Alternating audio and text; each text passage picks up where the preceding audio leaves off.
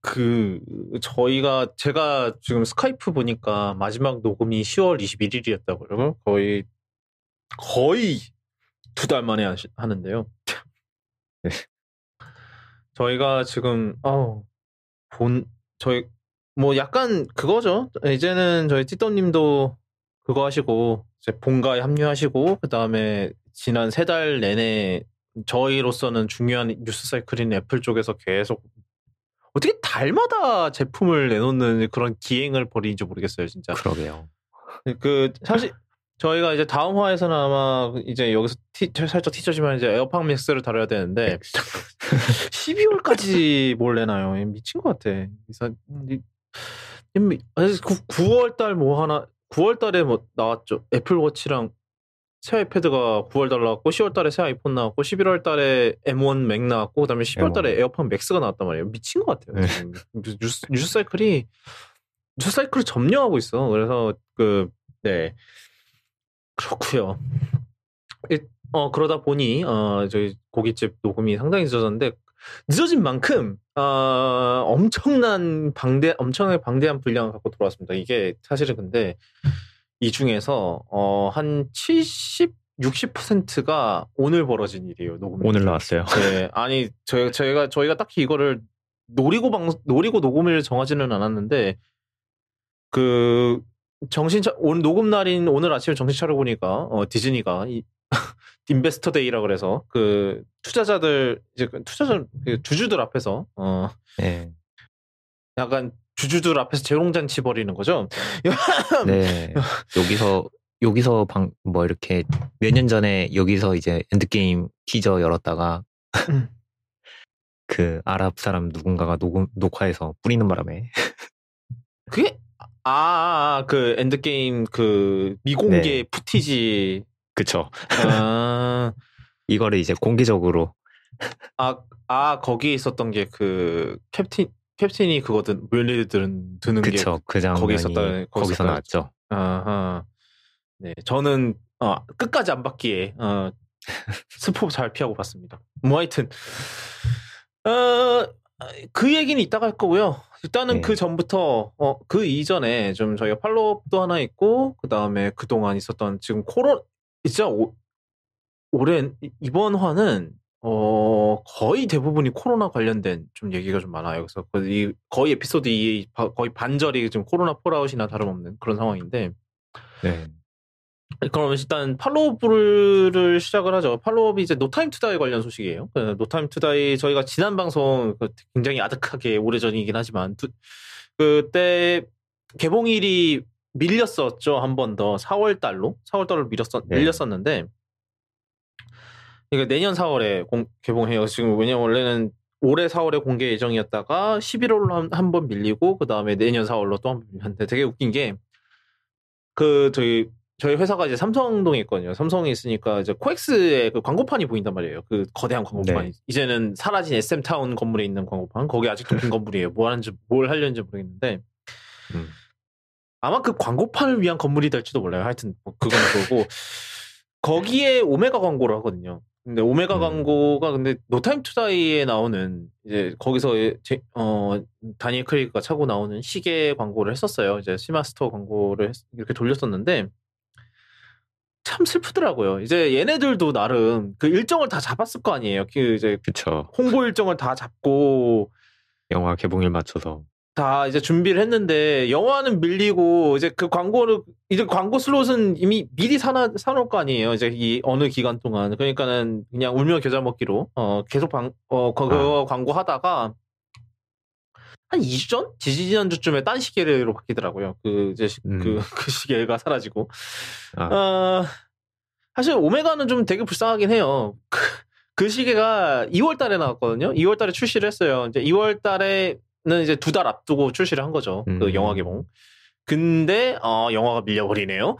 그래서, 그냥 이제 로우키로 팔다가 이제 또 11월 달에 또 하니까, 개봉하니까 아싸리 하면서 이제 또 광고를 좀 열심히 준비하고 있는데 또 4월 밀리면서 또 이렇게 버러우를 타게 되는 참 슬픈 그런 이야기였는데 하여튼 이 노 타임 투 다이가 스트리밍 얘기가 있었어요. 이게 뭐 MGM이 지금 뭐 이거 스트리밍 계약을 뭐 팔려고 스트리밍 권한을 해서 팔라 그랬다. 그래서 여기에 뭐 넷플릭스랑 애플이 붙었었는데 결국은 결렬이 됐고요. 결렬이 된 이유가 뭐 나중에 얘기를 듣자 하니까 뭐 일단은 처음에 이제 MGM은 이거 뭐 사실 무근이다, 뭐 개봉할 거다 이런 식으로 얘기를 했는데 이제 실제로는 거의 직전까지 갔었다고 해요. 근데 이제 문제가 뭐였냐면은 그 당시에 MGM 쪽에서 그 얼마래더라?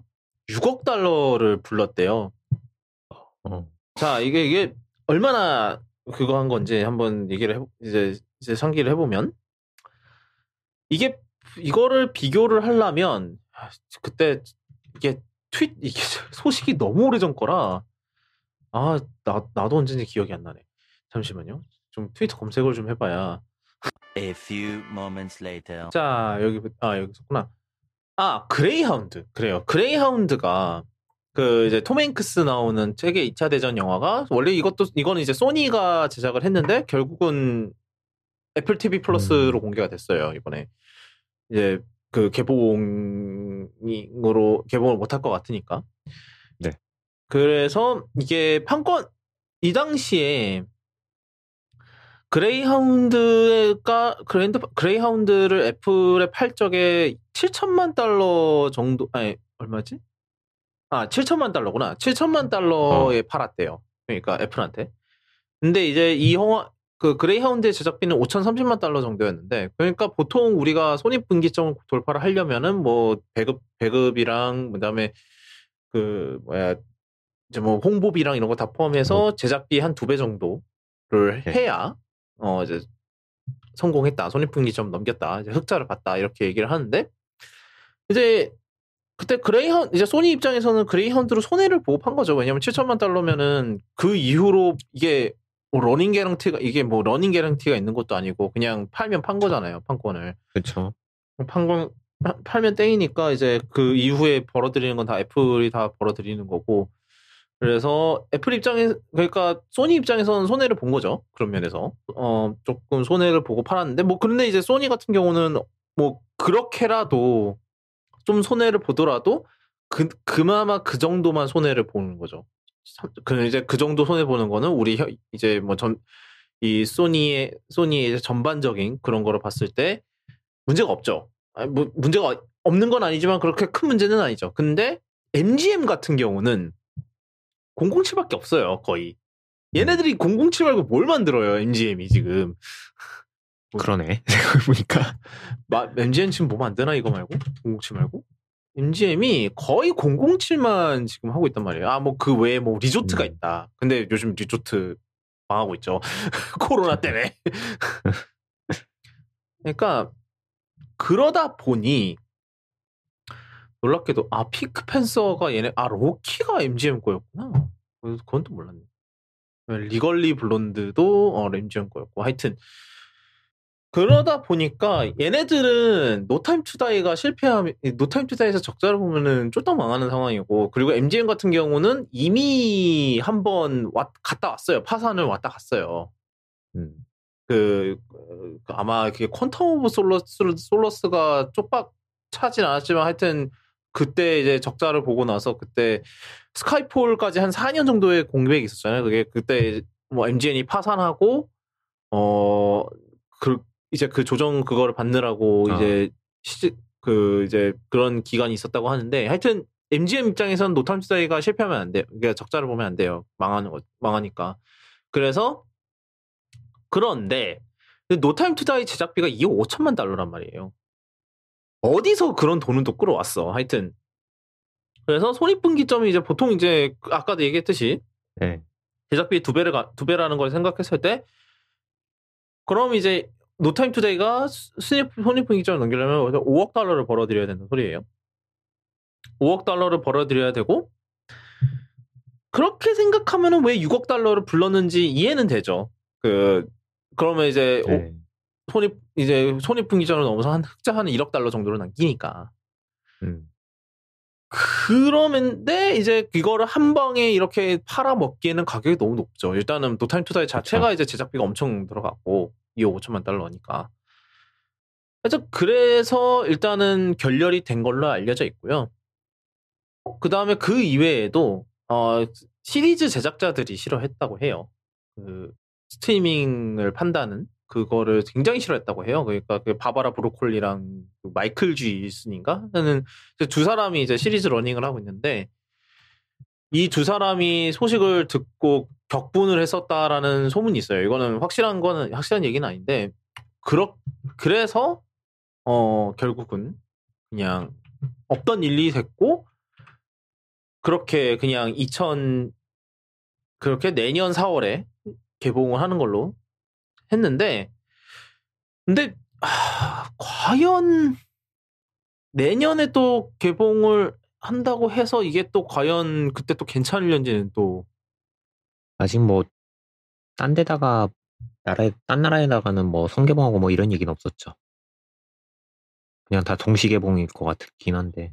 예, 그런 얘기도 없었고, 예, 그리고 이제 이게 아무래도 지난 방송 때 얘기를 했는지 모르겠는데 이게 영국의 자존심이잖아요. 나름. 그러다 보니까 영국에서 먼저 개봉을 하려고 그럴 거예요. 이러나 저러나. 얘네 약간 영국 애들이 좀 그런 게 있잖아요. 좀 고지식한 게. 이게 약간 그런 건지도 모르겠는데.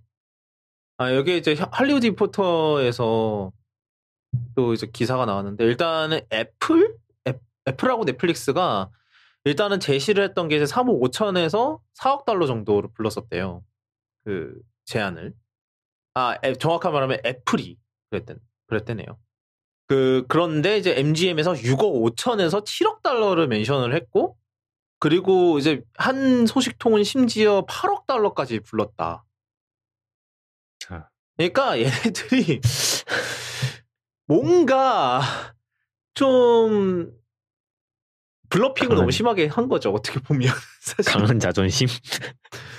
그러니까 우리가 그런 거일 수도 있어요. 그러니까 우린 007 시리즈고 사실 실제로 옛날에 이게 이제 지금 노타임 투다이부터 배급사가 바뀌었어요. 원래 유니버설로 바뀌었는데 원래 소니였다가 소니가 스펙터 끝나고 포기를 했죠. 그 배급권을.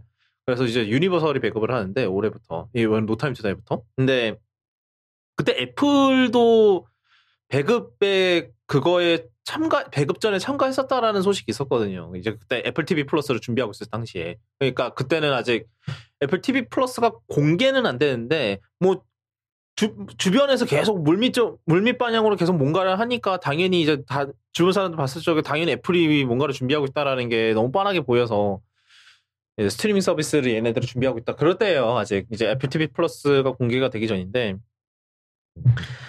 그때도 이제 욕심을 보였었거든요. 하여튼 그랬는데 그러니까 그랬던 적이 있다는 걸 또 MGM이 아니까 아마 좀 블러핑을 한 것 같아요. 이렇게 8억 달러를 그러니까 막 7억 달러, 6억, 7억 이렇게 불러도 되겠지. 근데 그렇게 세계에서 가장 돈 많은 현금을 많이 보유한 회사인 애플마저도 8억 달러는 너무 영화 하나 가져오자고 8억 달러는 좀 너무하다라는 생각을 했던 것 같아요. 그래서 그냥 포기를. 근데 제 생각에는 저도 사실 노타임 투다이 굉장히 기대를 하고 있지만 설령 영화가 정말로 잘 뽑혔다 하더라도 이 시국에 제 아무리 지금 아직 4달 남았다고는 하나 지금 솔직히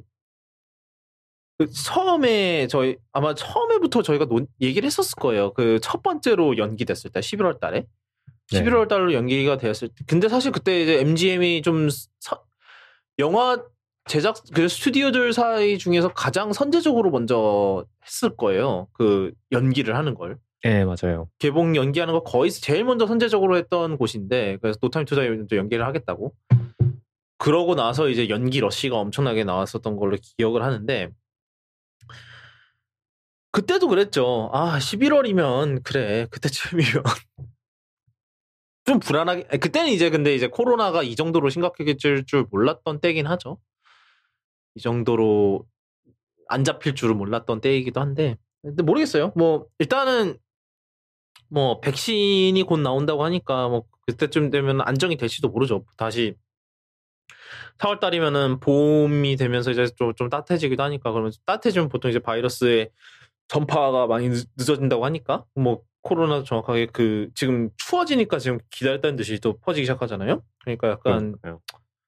그런 걸 노릴 수도 있긴 하겠는데 손익분기점 넘기기가 쉬울 것 같지는 않아요. 5억 달러라는 예, 손익분기점을 봅시다. 007 박스오피스 순위를 보면은 네, 이 모든 007 박스오피스 랭킹 그거는 다 평시 때예요. 그 코로나 전시 때가 아닌데 스카이폴이 11억 달러였고 그다음에 스펙터가 8억 8천만 달러 정도. 그다음에 카지노 로얄이 5억 9천만 달러. 퀀텀 오브 솔러스도 5억 9천만 달러 정도. 그러니까 딱 그 다니엘 크레이 그 5억 달러를 넘은 작품들은 다 다니엘 크레이가 나온 것들밖에 밖에 없는데 모르겠어요. 그러니까 물론 이제 스펙터나 스카이폴 같은 경우 이제 최근작이죠. 최근작 같은 경우는 뭐 이제 꽤 괜찮게 했긴 했지만 근데 이제 카지노 로얄이랑 콜텀 오브 솔러스는 5억 달러 턱걸이 했거든요. 그래서 네 어떻게 될지 는 봐야 될 것 같아요. 제 생각엔. 그 다음 소식. 뭐, 노타임 투데이부터 이렇게 길게 빼면 어떡하지? 답이 없는데. 그 다음 소식은, 전 이게 이런 일이 있는 줄도 몰랐었는데, 어떤 건지 한번 얘기해 주시죠. 이게 포켓몬스터 얘긴데, 이 포켓몬들 이름을 보면은, 우리나라도 그렇지만, 현실에 있는 사람들 이름을 가져온 게 조금씩 있어요. 뭐 이제 대표적인 게 이상희 씨도 있고, 그 다음에 이제 홍수몬, 그 다음에 시라소몬, 아니 시라소몬은 시춘 인물인가? 하여튼 그래요? 네? 그래요? 시라소니가 저거잖아요. 야인 시대에 나오던 그 시라손이잖아요. 그래서 시라소몬, 그 다음에 또 뭐 있냐?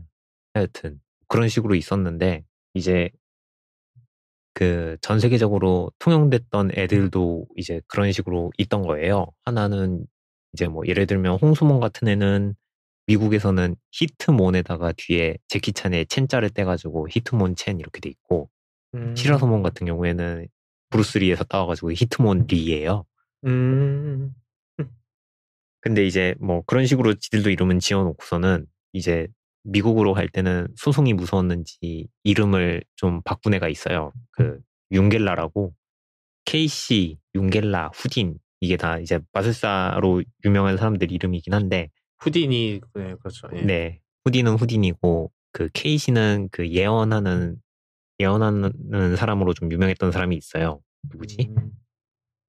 이름은 정확하게 기억이 안 나는데 하여튼 이름이 케이시였을 거예요. 케이시에다가 성이 달랐을 텐데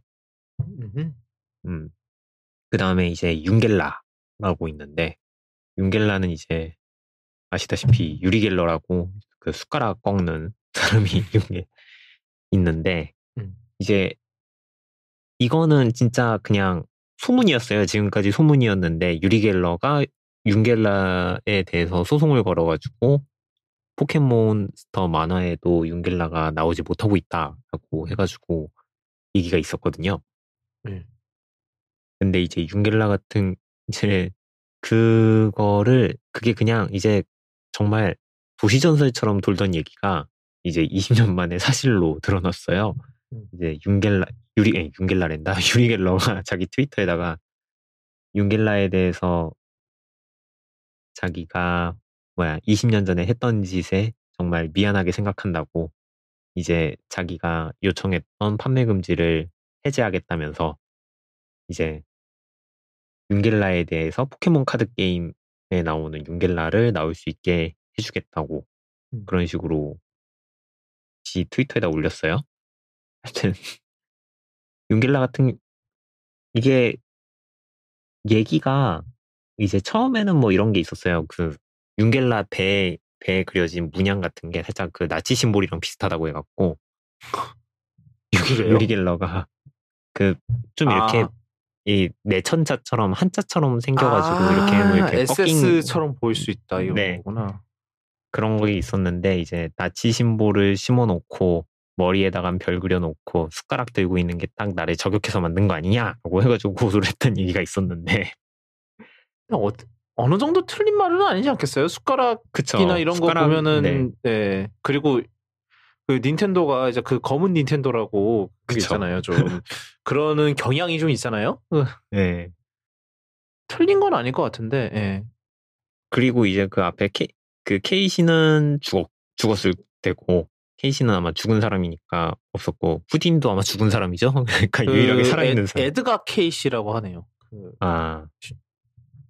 네. 그리고 뭐 네. 해리 후디니도 당연히 네, 뭐 일단은 사진이 흑백 사진이네요. 네. 1926년에 죽었고요. 네. 그래서 살아있는 사람이 그 사람밖에 없을 거예요. 뭐 제키찬이 걸 것 같지는 않고 뭐 우리나라에서도 그 비슷한 사례는 거의 없었으니까. 네. 하여튼 소송을 건 게 유리 갤러밖에 없었을 텐데 그래서 뭐 유리 갤러가 일단은 뭐 그런 걸로 해가지고 방송에 윤겔라가 뭐 한동안 못 나왔대요. 그 이제 공포의 그 옐로시티 에피소드랑 그 다음에 이제 뭐 3기 때 잠깐 나왔다는데 싸우는 모습으로 나왔다는데 그 이후로는 윤겔라가 나오지를 못했고 그 다음에 뭐 포켓몬 카드 게임에서도 보면은 KC에서 바로 후딘으로 진화 루트를 바꿔놨다고 게임 카드가 그렇게 바뀌어 있다고 하더라고요. 그래서 이제 중간에 윤겔라 카드가 없었는데 이제 윤겔라를 내게 해주겠다라고 했는데 닌텐도가 이제 낼지는 정확하게 모르겠어요. 그게 게임 카드 규칙상 이제 KC에서 진화하는 게 후딘으로 바로 바뀐 거기 때문에 중간 단계가 뭐 다시 생기면 게임 룰을 좀 바꿔야 되겠죠? 그리고 이제 여태까지 있었던 여태까지 나온 카드들이 전부 다 인밸리드가 되는 거잖아요. 그렇게 되면. 그쵸. 그거대로 이제 골치 아픈 문제가. 네. 아마 그래서 윤겔라 카드는 나오지 못할 것 같고 아마 애니메이션에서나 조금씩 나오지 않을까. 그렇게 생각되네요. 그 다음은 예. 그 넷플릭스 드라마에 있어요. 종이의 집이라고. 네. 저도 시즌 3보다 많았는데 저는 이게 이제 스페인 드라마예요. 스페인 드라마로 이제 은행 강도 뭐 정말 간단하게 얘기하면 은행 강도 얘기고 뭐 그거 그렇게 간단한 얘기는 아니죠. 근데 하여튼 굉장히 그 시즌 2개를 이제 사건 하나를 시즌 2개로 나눠서 다뤄요. 그러니까 거의 한 시즌당 그때 몇 타였지? 뭐 열 몇 타 그랬던 것 같은데 기억이 안 나네. 13개, 16개 아마 그랬을 거예요. 그러니까 되게 굉장히 약간 24랑 비슷하게 호흡을 굉장히 길게 끌고 가는 그런 드라마인데 지금 이거를 우리나라 리메이크를 한다는 소식이 나왔어요. 네. 기존에 되게 한동안 뭐 넷플릭스에서 유명했던 드라마들을 한국으로 끌고 온 경우가 많았잖아요. 그 대표적으로 지정생존자라던가 또 뭐가 있었지? 지정생존자는 근데 정작 리메이크 방송은 TVN에서 했죠. 정작. 네. 넷플릭스에서 나오진 않았고 그다음에 또 뭐가 있죠? 하여튼 그래서 그거를 한국 콘텐츠화를 하겠다. 그래서 이게 사실 종이의 집도 첫 번째 시즌 1, 2는 원래 그냥 스페인의 로컬 방송사에서 방송을 하고 이제 넷플릭스가 그냥 그 판권만 사와서 그랬는데 그랬었는데 이제 시즌 3, 4는 이제 넷플릭스가 직접 제작을 했었죠. 판권을 다 이제 제작 그것까지 다 사와서 제작을 했었고 굉장히 우리나라에서 꽤 인기가 많은 드라마인 걸로 알고 있어요. 근데 이제 이거를 우리나라식으로 뭘 한다 그러면 이게 모르겠어요. 사실 제가 알기로는 그래도 지정생존자도 나름 성공을 했다고 하더라고요. 우리나라에서 나온. 좀 환경부 장관이라는 조금 뭐 사실 그때도 원래 뭐 원판도 사실 의외의 인물이 대통령을 한다라는 그거를 갖고 시작을 했던 거니까. 근데 하필이면 그게 하필 잭 바우어라서 그게 살짝 문제인 거지. 뭐 하여튼 네, 거기서 이미 그 설정이 많은 것 같은데. 네, 하여튼 이게 어떻게 될 것 같으세요? 좀 일단은 이거는 제가 노트에 안 넣었었는데 이제 티저님이 끼워 넣으신 건데, 그래서 뭔가 하고 싶으신 말씀이 있을 것 같아서. 네. 지금 찾아보니까 이미 캐스팅을 하고 있대요. 그래가지고 8월에 유지태가 계약을 했다고 하고요. 근데 사실 저번에 제가 알기로는 지정생존자를 한국에서 미국판에 방송할 때 아마 제가 알기로는 TV조선에서 방송했던 걸로 알고 있는데, 비슷하게 종이집도 한국에서 방영을 할 것 같아요. 느낌상. 그냥 넷플릭스를 오리지널로 갈 것 같진 않고. 네, 넷플릭스 오리지널로 갈 것 같진 않고, 이게 순순히 좀 이렇게 되는 것 같은데, 넷플릭스에서 사온 거를 딴 데서 방영을 하고, 그 다음에 그게 다시 넷플릭스에 올라갈 것 같은 구조이기는 한데, 제가 그렇게 하려는 얘기는 없었고, 그냥 종이의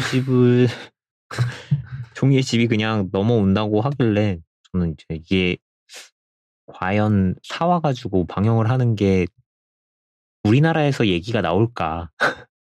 지정생존자는 그래도 조금 한국 정치적인 그런 것도 섞어서 넣었다고 하는데, 우리나라에서 과연 이게 했던 내용이 그대로 똑같이 될까라는 그런 게 있어요. 좀 느낌이. 종이집 시리즈를 보면은 시즌 1, 2만 해도 보면은 이렇게 사실 우리나라에서 하기에는 땅이 좁잖아요. 우리나라는. 그러니까 사실 딴 데서 작당을 해서 왔다고 해도 정말 가까운 데서 잡힐 것 같고, 시간 보면 항상 종이집에서 끌고 가는 게 보면은 시간 차이로 되게 막 아슬아슬하게 놓치고 이런 것들이 나오는데, 네. 제가 보기에는 우리나라는 그럴 만한 공간이 안 될 것 같아서 그냥 어떻게 이걸 만들까 하고 그냥 웃자고 넣었던 거라. 네. 어떻게 되겠죠. 것 같아요. 네. 그 다음 소식. 이거는 뭔가요? 예. 이거는 얼마 전에 한번 다른 뉴스에서 나오긴 했었는데, 아파트 안에 극장이 들어간다는 얘기가 있었어요. 그래가지고 벌써 이미 만들었다고 들었거든요. 아, 그래요? 서초였나 방배였나? 역시 여친 부천이네. 아, 여기 부천이에요? 부천 말고. 깜짝아. 네. 그럴 리가. 이게 입주민들만 들어갈 수 있는 CGV가 있다고 하거든요. S4E. 여기. 내년 입주네요. 내년 입주인 강남의 아파트라고 하니까, 올해는 아직 정확하게 있는 거는 아니고, 이제 GS에서 실제로 만든다고 해요. 그러니까 GS 건설에서 만드는 자이에 있는 골드 클래스 같은 서초네요. 서초 그랑자이에서, 강남역이랑 양재역 사이에 있는 서초 그랑자이에서 아파트에 있는 상가 안에, 아파트 단지 내 상가에 CGV 프리미엄 상영관을 넣는다는 업무 협약을 맺었대요. 그래서 이제 프리미엄 상영관인 골드 클래스를 짓는다고 하네요. 그래서 앞으로는 이제 서초 그랑자이에 1호점을 열고, 앞으로는 자이 아파트에 입주민 전용 상영관을 늘려가기로 했다라고 계약을 했다고 하고요. 이제 거기에 같이 소개되고 있는 게 볼링장, 골프 연습장, 글램핑장 이런 것들도 같이 있다고 설명을 하고 있네요. 사실 지금 상황상 보면은 극장에를 못 가잖아요. 그렇죠. 똑같이. 못 가죠. 네. 아마 제 생각에는 CGV에서도 그 손실에 대해서 메꾸기 위해서 이런 작정을 벌인 것 같기는 한데. 근데 이게 효과가 있어요. 어차피 결국은. 그쵸. 사실 의미가 없는 것 같은데.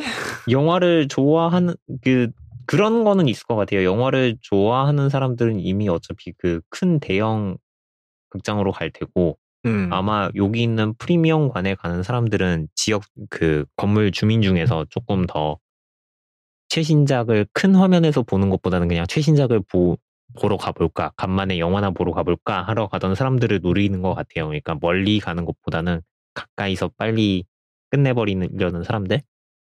그 상영관 안에서도 사람들이 뭐 이제 요즘 유행하는 영화 뭐 이렇게 이걸 보러 가자가 아니라 요즘 유행하는 영화 뭐 있나 이러고 가가지고 그냥 하나씩 쓱 보고 오게? 그런 목적으로 만든 게 큰 것 같아요. 그리고 아마 입주민들 대상이면은 값도 뭐 싸거나 아니면 관리비에서 나가겠죠? 그렇게 따지면은 뭐 CGV 입장에서도 손해보는 장사는 아닐 것 같고 그리고 제가 알기로 그 롯데시네마? 네. 롯데시네마가 그 무인 영화관 하나 만들었었거든요. 상암동에다가. 그 상암동에서 무인 상영관을 했던 게 그 직원들 안 뽑고 키오스크로만 운영하고 매점도 아마 매점 없이 자판기로만 운영했었던 걸로 알고 있어요. 지금은 딴 걸로 해서 뭐 VR 체험관으로 해서 없어졌는데 그때 한동안 롯데시네마도 그걸로 장사 꽤 했던 것 같더라고요. 아마 이제 그것처럼 프리미엄관은 아니겠지만 CGV도 비슷하게 한다면 뭐 크게 상관없지 않을까. 장사가 아예 안 되진 않을 것 같아요. 뭐 독서실 가거나 뭐 요즘은 제가 알기로는 수영장도 있고 찜질방도 있다고 하던데 비슷하게 극장 하나 있어도 근데 뭐 그 효과 자체 이게 코로나에 대한 리스폰스로 나온 것 같지는 않고 왜냐하면은 지금 이렇게 한다고 해도 뭐 어차피 코로나 단계 심화되면 이런 데도 다 그걸 거거든요. 나가리일 그쵸, 거잖아요. 결국은. 나가리겠죠. 예. 그러니까 그거는 아닌 것 같고 그냥 뭔가 옛날부터 준비한 느낌? 약간 그런 게 좀 강한 것 같기는 해요. 이런 뭐 그런 부촌 아파트에 우리 아파트 단지는 영화관 우리만 들어갈 수 있는 영화관 있다 이런 이제 프리미엄 마케팅하기 좋긴 하죠. 뭐 그쵸. 이제 양쪽으로 남아. 근데 뭐 그래요. 우리랑 되게 먼 얘기인 것 같아요. 네. 그다음 SM 관련 소식인데 예. 이거는 저는 이해가 안 가요. 이것도. 이게 11월에 나온 뉴스잖아요. 갑자기 대뜸 어디 나와가지고 발표를 한 건데 그 무슨 요즘은 계속 보통 일반적으로 기업에서 열던 컨퍼런스를 갑자기 다 온라인으로 오픈으로 공개를 해버리니까 이게 조금 더 노출이 많이 되는 것 같아요. 요즘 보면은 모든 기업체에서 그냥 비공개 암암리로 조용하게 넘어가던 컨퍼런스들을 갑자기 다 온라인으로 돌려가지고 뭘 해도 사람들이 다 볼 수 있게 됐는데 하여튼 뭐 비슷하게 뭐 글로벌 스타트업 페스티벌 뭐 그런 거를 했는데 행사 이름이 컴업이네요. 하여튼 컴업 2020에 SM 엔터테인먼트의 이성수 대표가 나와서 앞으로 SM의 모든 아티스트들은 SM 컬처 유니버스 줄여서 SMCU라는 거대 세계관을 통해 서로 연결될 것이라고 밝혔다는데 아니 여기는 세계가 아닙니까? 그러니까 이게 사실 SM이 예전부터 이런 거를 뭐 했던 적 있어요. 옛날에 엑소도 무슨 세계관 있었어요. 그쵸. 뭐 이해는 못했지만 무슨 초능력 쓰고. 네, 뭐 그런 게 있었다는데 뭐 아마 그래서 그거의 연장선이겠죠 아마 이것도. 그게 뭐 성공을 했는지 뭐 이런 건 모르겠지만은 뭐 이거에 대한 연장선 것 같은데 근데 이게 이 이상의 것이지 않아요? 약간 뭐 실제로 나온 요번에 새로 데뷔한 그룹과도 좀 연관이 있지 않나요, 이게? 에스파라고 하는데 네. 그 뉴노멀 시대에 아바타와 로봇이 활약할 것이라고 예측하고 있는데 SM은 이미 만들었다라고 하면서 이게 뭔 소리야? 그러니까 이번에 이제 데뷔한 에스파도 사실 에스파는 그 에스파 멤버들이 있고 그 다음에 에스파 아바타 멤버들이 있는데 사실 이 아바타랑 이 사람 멤버는 똑같은 존재고 그러니까 이 사람이 곧 이 아바타인 그런 연결 관계를 만들어서 이제 뭐야 SMCU에서는 뭐 스토리텔링 콘텐츠를 통해서 아티스트랑 음악을 이제 에스파, 엑소, 레드벨벳, NCT 등 여러 그룹이 세계관과 스토리가 독립적으로 전개되고 때로는 연결되어 새로운 이야기를 펼쳐나갈 것이라고. 이러다 얘네들 무슨 SM 스트리밍 SM OTT 내놓는 거 아니에요? 이러다 SM 플러스. 하여튼 그래가지고 이제 저희가 잘 알고 있던 이제 이 유니버스에서는 가장 유명한 마블 마케팅 방식을 따라했다고 하죠. 뭐 네. 뮤직비디오가 나오고 뮤직비디오 마지막에 다른 후속작이라고 해야 되겠나? 후속작에 쿠키를 넣는 식인데 하여튼 뭐 그래가지고 이제 뭐 NCT 뮤직비디오가 끝나고 제일 마지막에 티저로 뭐 에스파 로고가 나왔었대요. 아직 데뷔 안 했던. 근데 사람들이 이게 뭔지 모르고 NCT 관련 새떡밥이다 해가지고 뭐 몸에다 문신으로 새기고 그랬는데 알고 보니 에스파 로고 그런 일이 있었다고 합니다. 저는 정확히 모르겠지만 진짜야? 그리고 이제 에스파 데뷔 뮤직비디오 제일 뒤에는 보아가 나왔다고 하고요.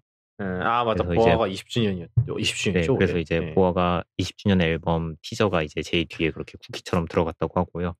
아마 계속 그런 식으로 이런 쿠키로 하던 게 옛날에 소녀시대도 옛날에 무슨 후속곡 쿠키로 이렇게 넣어서 막 그랬던 것 같은데 뮤직비디오. 아 그래요?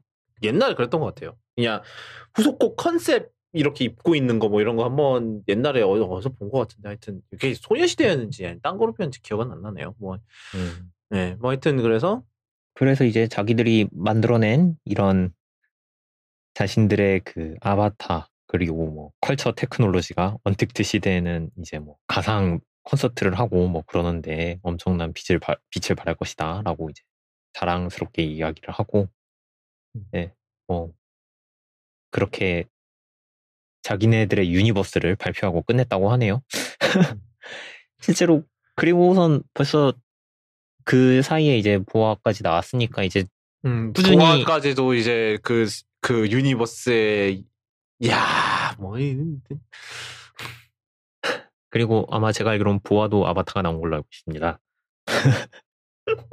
뭐 하는 건지 모르겠어. 나 아직도 이게 약간 뭔가 큰 그림은 그리고 있는데 저희가 이해하기에는 정말 어려운 수준으로 그림을 그리고 있어서 약간 이거 저는 배트맨 대 슈퍼맨 때 생각하거든요.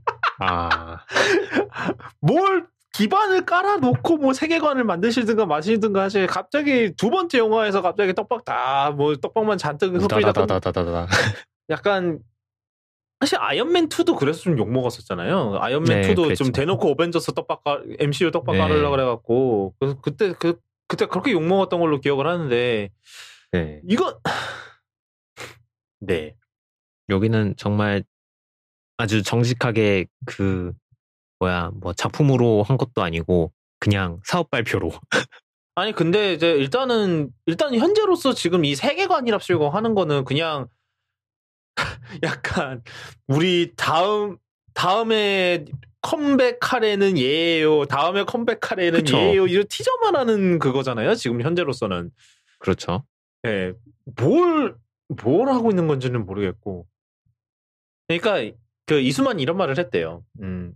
인터뷰에서 이런 말을 했다는데 우리는 지금 코로나19뿐만 아니라 또 다른 질병, 기후변화 등 인류가 예상치 못한 변수가 언제든 발생할 수 있는 격동의 4차 산업 오 마이 갓 4차 산업혁명 젠장 또 이 짓거리 또 해야 돼. 4차 산업혁명 시대를 거치고 있다. 앞으로는 기술의 발전에 따라 인간의 라이프스타일에 많은 변화가 생길 것이며 기존에 말씀드렸던 것처럼 미래 세상은 셀레브리티와 로봇의 세상이 될 것. 앞서 미래 엔터테인먼트 세상의 핵심 가치이자 비전으로 SMCU를 언급한 바 있는데 곧 미래 엔터테인먼트의 시작을 열게 될 첫 프로젝트로 뭐 에스파가 나온다 어쩌고저쩌고 모르겠어요. 뭐 하는 건지 모르겠어요. 그러니까 이해를 한다고 하고 싶은데 뭐 일단은 저나 뭐 티덤님이나 우리 둘 다 사실 연예계는 사실 잘 아는 분야는 아니죠. 뭐 솔직히 말해서. 네. 그렇기는 한데, 그러니까 이게 단순한 그런 건 이게 뭐 여태까지 막 그 소속사 간 콜라보 앨범 뭐 이런 건 많이 했잖아요. 그런 거는 그쵸. 이제 많이 했는데 이거는 뭔가 그 이상의 뭔가를 하고 싶은, 그러면 이것도 나중에 무슨 어벤져스 마냥 다 모여서 뭐 하나? 그게 뭐 페이즈 1 끝이에요? 페이지 1이 끝나면은 방송사가 쉬어야 되는 거 아닙니까? 뭐야 기획사가 쉬어야 되는 거 아닙니까? 페이즈 1이 끝나면은 페이즈 이제 몰라 다시 뭐 어떻게 해야 돼? 하나 멤버 그룹 하나 사라지고 나 뭐 그러면 중간에 갑자기 이거 타노스 이거 해서 막 갑자기 그룹 절반이 갑자기 암전되는 거예요? 막 갑자기 연락 두절 쉬어야 되고 뭐야 이게? 네, 참 알기가 어렵네. 네, 사실 뭐 컬처 테크놀로지라는 말도 좀 뭘까 싶기도 하고. 그러니까 뭐 사실 빅히트도 IT 이런 거 좀 뭐 하잖아요. 뭐 정확하게 뭘 하고 있는지 모르겠는데 사실은 지금 저희 회사 아래층에 들어와 있어요. 뭐 이거 말을 해도 되는 건지 모르겠는데 뭐 나 어차피 외부자니까 상관없겠지.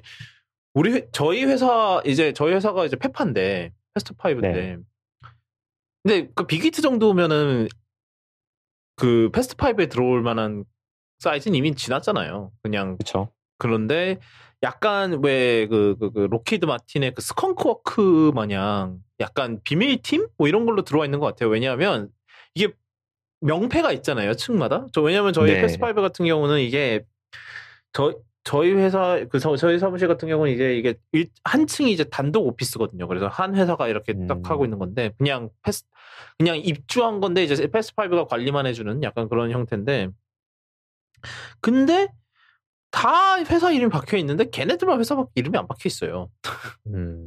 그거를 결정적으로 눈치를 챈 게 어느 날 보니까 이렇게 그 패딩에 BTS 스태프라고 적혀 있는 뭐 그런 거 입고 다니시는 분들이 보이기 시작하더라고요. 그래서 눈치를 챘어요. 그래서 빅히트가 여기 있는 게 맞구나 이러면서 그랬는데 거기서 뭐라고 했는지 모르겠어요. 나는 뭐 하여튼 네.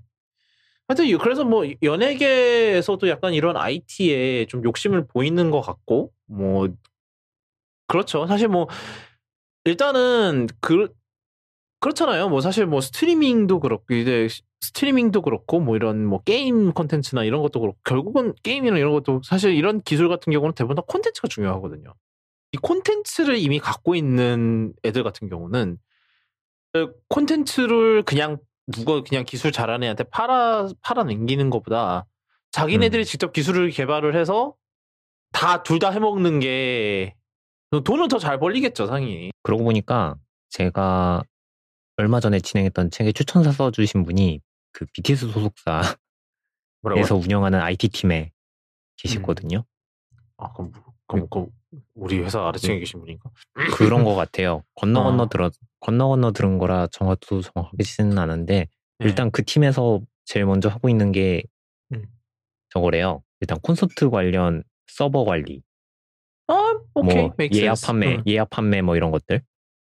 그런 걸 왜 주지 않겠다? 약간 이런 건가? 네, 살짝 그런 것부터 시작해서 대부분 사업에 있는 IT 관련은 다 그쪽에서 하고 있는 것 같더라고요, 느낌상. 아마 제 생각에는 나중에 그런 거 있잖아요. 요즘은 사인회 대신 1대1 온라인 미팅을 한대요. 요즘 미국 쪽 컨벤션 보면은 한 5분 정도 5분에서 15분 사이로 스타랑 1대1 통화를 하게 해주거든요. 돈을 일정 금액 정도 내면. 근데 그거를 제가 알기로는 지금 우리나라에서도 아이돌 팬카페 팬사인회 할 때 그렇게 뭐 이야기하고 뭐 악수하고 뭐 그랬던 거 대신에 영상 통화를 하게 해주는 걸로 알고 있어요. 아마 그런 것들 관리하지 않을까 싶네요. 제 생각에는. 그런 서비스들부터. 그것도 어떻게 됐지? 네. 아무튼 그래서 그러니까 이런 식으로 계속 시도를 하고 있는 것 같은데 뭐 일단은 모르겠어요. 지금 당장으로서는 뭘 하고 있는 건지 모르겠고 네. 아마 그런 생각인 것 같긴 해요. SM이 이제 생각하는 거는 앞으로 이런 좀 우리나라 연예계 이런 정형화된 그런 활동 루틴이 있잖아요. 뭐 새 신곡 나오면은 뭐 음악 방송 가서 하고 뭐 그 다른 예능 같은 데 나와서 하고 이런 식으로 해서 하는데 이제 이 굴레를 깨보고 싶어 하는 것 같기는 해요. 네. 그리고 이제 이 굴레를 깰 수 있다면 이제 자기네들의 텀으로 이제 그걸 조절할 수 있는 거잖아요. 근데 아직까지는 뭐 네, 지켜봐야겠죠. 네. 자, 그 다음은 해외로 아니죠. 이거는 이따 갑시다. 이거는 이따 가고 뭐 우리나라 연예계 얘기를 하는 김에 계속 그 얘기를 하죠. 지난달 즈음해서 이제 코로나가 좀 심하게 퍼지기 시작했죠. 지금 오늘 아마 또 오늘 장난 아니던데 오늘도. 지금 국내 발생만 지금 736명이거든요 오늘. 오늘 아마 내일 800명 넘을 것 같은데. 지금 코로나 라이브 들어갔는데 실시간 확진자 830명이네요. 829명. 나 그래요? 나 왜 736이지? 내가 세로 치면 됐나? 아 그러네. 있군요. 이럴 수가. 또 어디야? 또 어디가 또 날? 강서구? 강서구가 84명. 84명? 와우. 거기 저번에 한번 크게 터졌었잖아요. 지난번에 그 에어로빅. 네. 그거 다음인 것 같아요. 그 웨이브 다음인 것 같아요. 이야, 뭐 하여튼 그 얘기를 하려던 건 아니고 근데 이제 이런 상황에서 이제 연예계에도 뭐 언젠간 벌어질 일이었는데 연예계 쪽에서도 이제 퍼지기 시작했대요. 그 코로나가. 그래서 제가 본 이제 확진자 목록을 보면은 그 누구였 뭐 사실 이름을 잘 모릅니다만 이 문제가 있긴 한데 일단 뭐 미스터 트롯의 누구가 이찬진인가? 뭐 이찬진은 컴퓨터 학원. 그 한국 컴퓨터인데 하여튼 이찬원 맞아 이찬원. 원이네요. 네, 이찬원 걸렸고 뭐 그리고 또 누가 걸렸대더라. 이게 너무 오래되면 문제가 기사 목록을 보기가 힘들어요. 청하도 걸렸고요. 예, 청하 걸렸고 청하가 하필이면 그때 또 생일 파티를 했대요. 아이고. 그냥 뭐 4명 정도 모여서 생일 파티를 했대는데 그래서 그거에 그 누구야 트와이스 사나가 거기를 가는 바람에 트와이스가 전원 검사 받고 뭐 사나는 자가 격리 들어가고 뭐 그랬다고 합니다. 그랬다는 소식이 있었고요. 뭐 그 외에 한 명 또 제가 또 스크랩해뒀던 사람이 있었는데 기사가 안 보이네요. 업텐션의 업텐션의 비토? 예, 네. 걔가 시작이었다라는 그분이 시작이었다는 얘기가 있더라고요. 좀. 네. 그분은 어디서 걸려왔는지 모르겠지만. 왜냐면 이분이 또 확진되기 전에 이제 그거 방송을 나갔었다. 음악 방송. 왜냐하면 이제 업텐션이라는 그 그룹이 지금 활동 중인데 하필이면 이 상황에서 걸렸다. 그래서 뭐 다 코로나 검사 받고 뭐 난리를 쳤다고 하네요. 이게 사실은 뭐 음악 방송도 취소된 걸로 알고 있어요. 실제로. 예, 그 주는 또 취소했었다고. 예. 아마 청하도 이제 그런 연유에서 걸렸던 것 같고, 청하가 사실 그 코로나 cho기 때 무슨, 그 이탈리아에 패션 위크 갔다가 밀라노였나? 거기에 갔다가 하필이면 그 시국에 이제 그 상황에 딱 이탈리아가 확 퍼졌었잖아요, 초반에. 그때 그래서 스태프 한 명이 걸려서 막 검사 받고 난리를 쳤었는데 그때는 음성이 나왔다고 하는데 뭐 이번에는 못 피했네요. 그래놓고 이제 뭐 제일 중요한 엠넷 음악 시상식은 다 했더라고요. 뭐 마스크 끼고 공연할 땐 벗고 다 하고 뭐 이제 나올 때는 마스크 끼고 굳이 나와서. 근데 또 사람이 가 있어야 돼요? 굳이 꼭? 그러게요. 각자 방법이 있었을 텐데 분명히 뭐 이렇게 쪼개서 무대를 뭐 여기저기서 녹화를 해가지고 하던가 뭐 오히려 그게 더 그림이 좋았을 것 같은데. 예. 그리고 무대는 사전 녹화해도 되잖아. 솔직히 뭐 그러니까요. 음악 방송 때 사전 녹화 잘하면서 뭐 또 시상식 때는 꼭 굳이 라이브를 하겠다고 딱 그러는지 모르겠어요. 뭐 그러게요. 예. 일단 이쪽은 아무런 뒷얘기가 없는 거 보니 일단은 이쪽은 무사하게 지나간 것 같고. 아, 그건 모르죠. 2주 뒤에 벌어지는데. 아, 그렇구나. 네.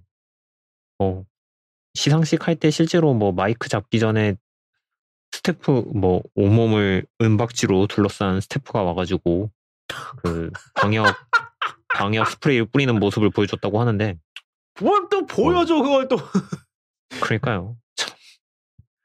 차라리 애플처럼 하든가, 할 거면. 사람들이 왜 라이브에 이렇게 집착을 할까? 네. 네. 그게 이제 관행이니까 그렇겠죠. 그렇겠죠. 그놈의 관행이 뭔지 싶기도 하고요. 그래서 뭐 영화제는 그냥 그걸로 했다는 얘기가 있더라고요. 그냥 네, 화상으로 했다고. 뭐 이렇게 왓챠, 그다음에 웨이브 뭐 이런 데랑 맺어가지고 협약 맺어가지고 뭐 시간제로 볼 수 있도록 이용권을 판매하거나 뭐 그런 식으로 진행을 많이 했더라고요. 그리고 이번에 그 게임 어워즈 매년 하는 게임 어워즈 같은 경우도 그냥 트위치로 방송을, 내가 원래도 방송을 하는데 아마 네. 그냥 딱히 막 무대 같은 거 안 하고 그냥 온라인 이벤트로 하는 모양이더라고요. 이게 사실 맞죠. 그쵸. 그게 사실은 더 맞는 것 같고. 그러네요. 그 다음 소식은, 워너미디어 얘기 좀 하죠. 워너미디어가 지난주에 한번 초대형, 그거를 발표를 했어요. 이게 뭐냐면은, 내년에 이제 올해 원더우먼 1984를 시작으로, 내년까지 개봉되는 영화는 모두, HBO Max에도 같이 동시 공개를 한다. 근데 이제 조건이 있어요. 뭐 1개월 동안 같이 상영을 하고, HBO Max에서는 일시적으로 내리고, 그동안 극장에서 계속 개봉을 하겠다라는 계획인데, 이게 영화 이제 이 업계에서는 엄청나게 들고 일어났다고 해요. 일단 대표적으로 크리스토퍼 놀란이 굉장히 싫어한다는 그게 있었고, 뭐 정확하게 뭘 했더라? 뭘 했는지 기억은 안 나는데, 그리고 듄 내년에 나오는, 사실 예, 듄의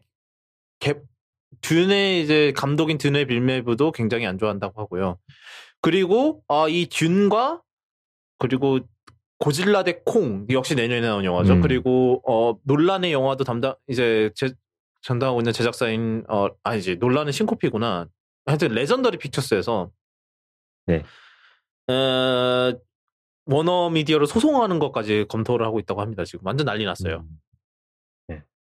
그래서 네, 일단 어떻게 생각하시는지 좀 듣고 싶거든요. 이 상황에 대해서.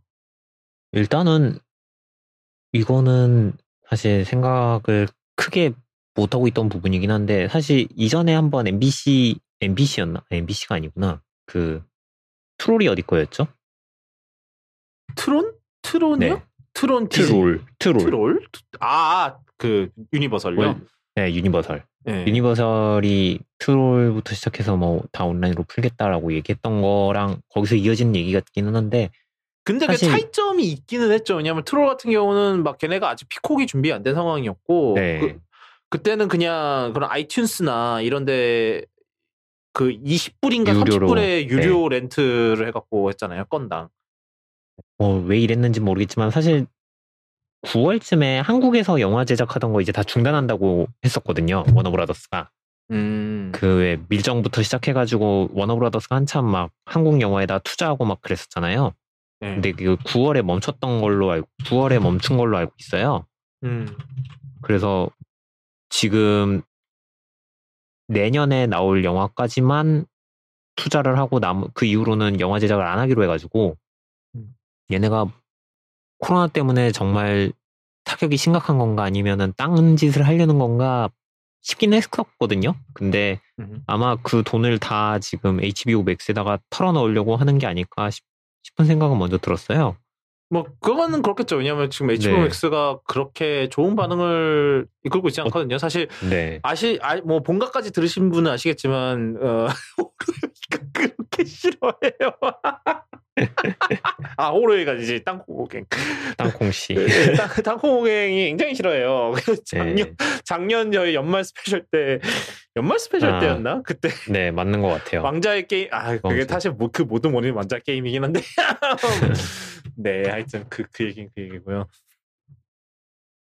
사실 그래서 약간 컨텐츠 보강의 노린 수도 있죠, 사실. 어떻게 보면. 네.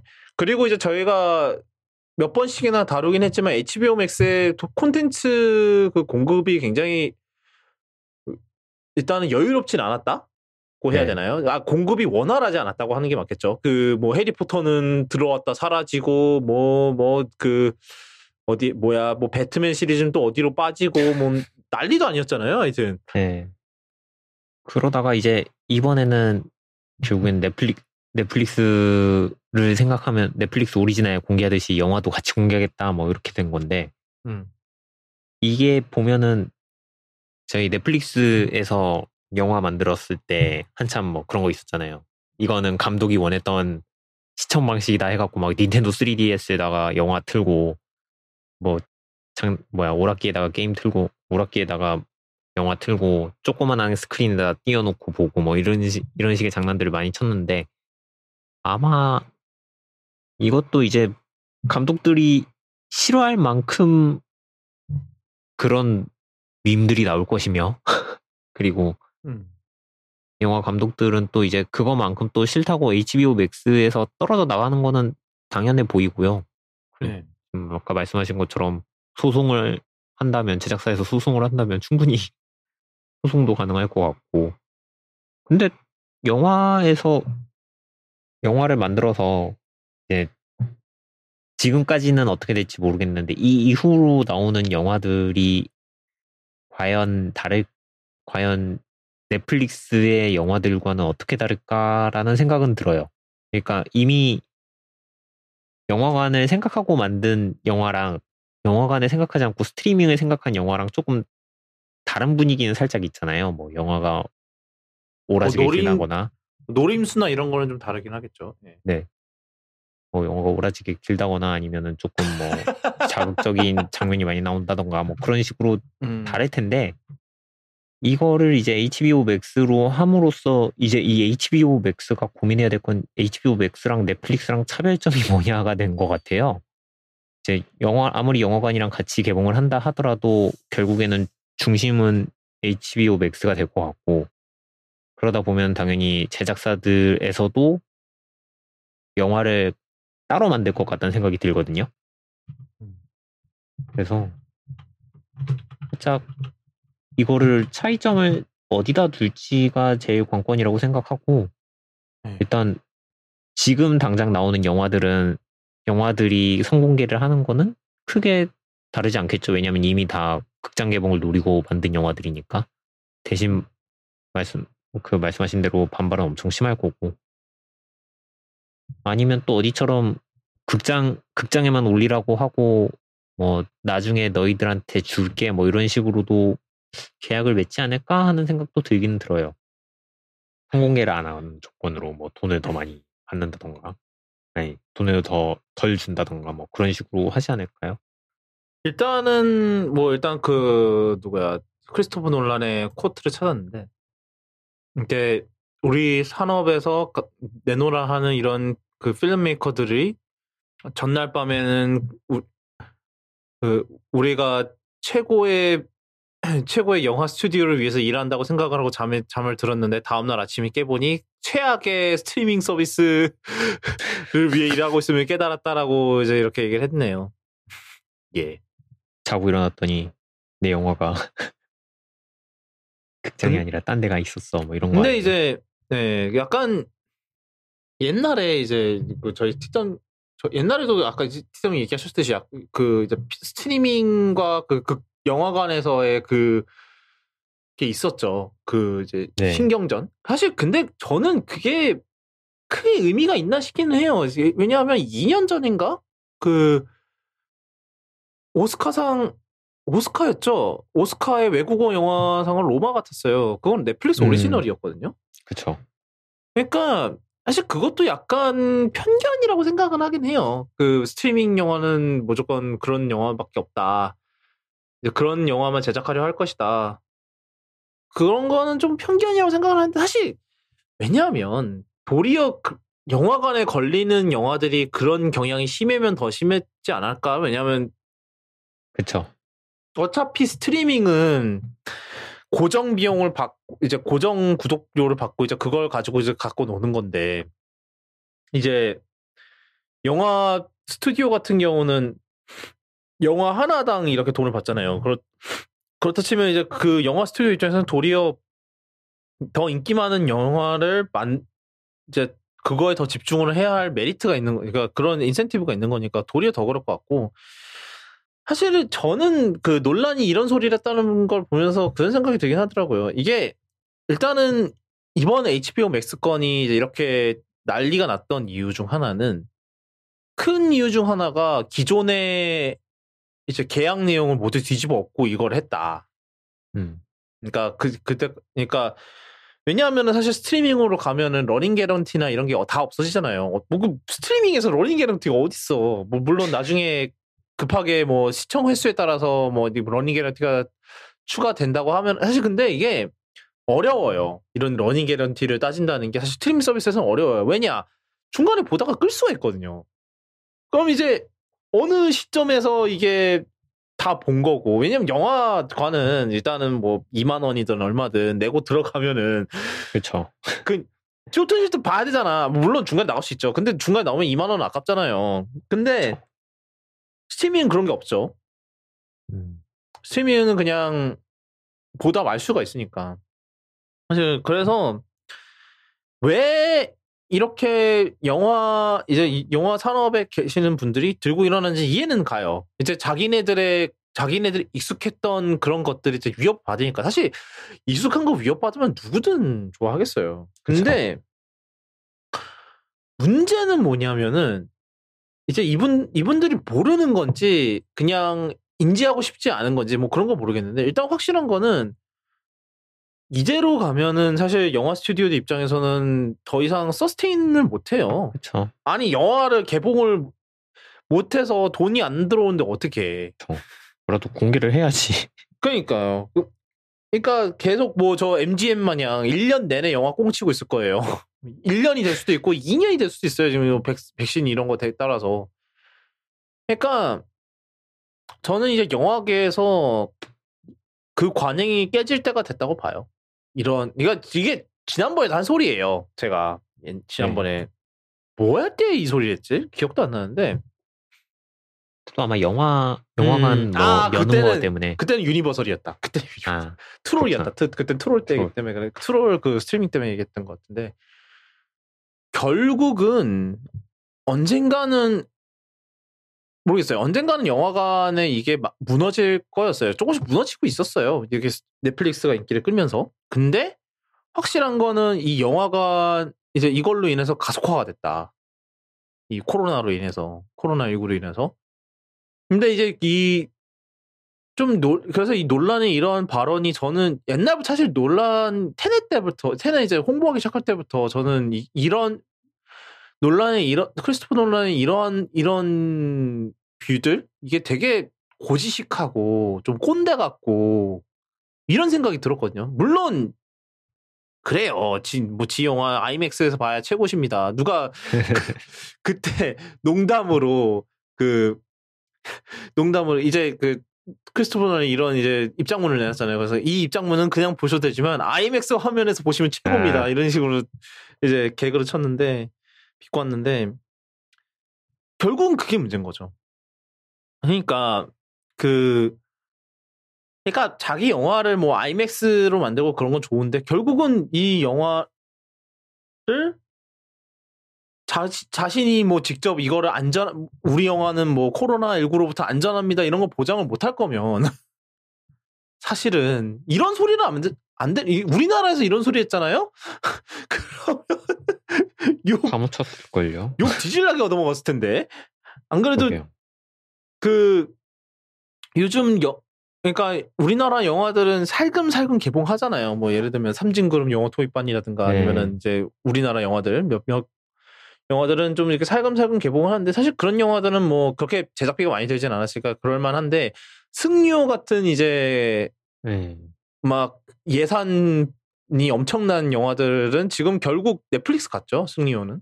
네. 저희가 얘기는 안 다뤘는데 넷플릭스 내년 1월 공개 예정인가 그래요. 제가 알기로.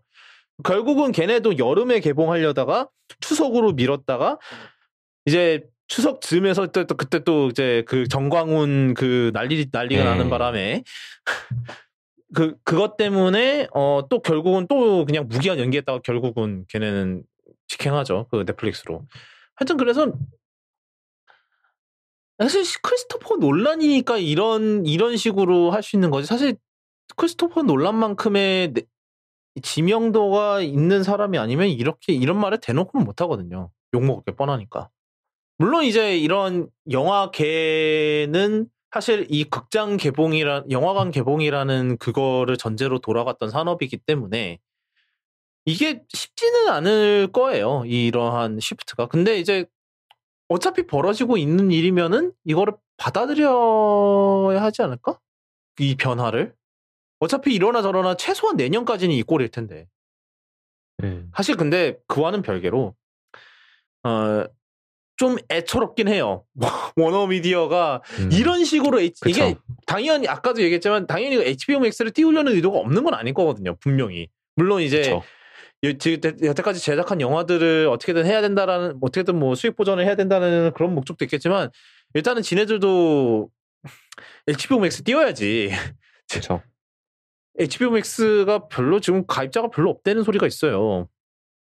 뭐 하여튼 물론 이제 그 의도가 없는 건 아닌데 그렇다고 해서 이제 테넷처럼 강제 이 영화 보시려면 강제로 이제 코로나가 득실 걸 수 있는 영화관을 가야 된다 이러면은 좀 그런 거죠. 사실 우리나라도 밖에서 영화 보기 불안해 죽겠는데 미국은 어떻겠냐고요. 지금 하루에 막 수십만 명이 정말 20만 명 확진 났다든가 뭐랬든가 그런 나라에서 어떻게 불안해서 어떻게 영화를 봐요. 그러니까 크리스토퍼 논란이 좀 저는 이 모든 테넷 이런 거 이후로 굉장히 실망스러웠어요. 그 크리스토퍼 논란.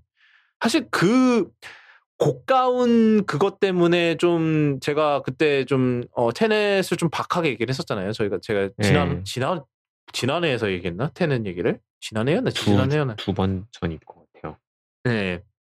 그때 테넷을 굉장히 사실 뭐 그렇게 리뷰를 하는데 그렇게 해서는 안 되지. 감정적으로 그러면 안 되지만 사실 이렇게 코로나가 득실될 수 있는 영화관으로 이제 뭐 목숨을 걸고 나오게 하려면 영화가 최소한 영화 거의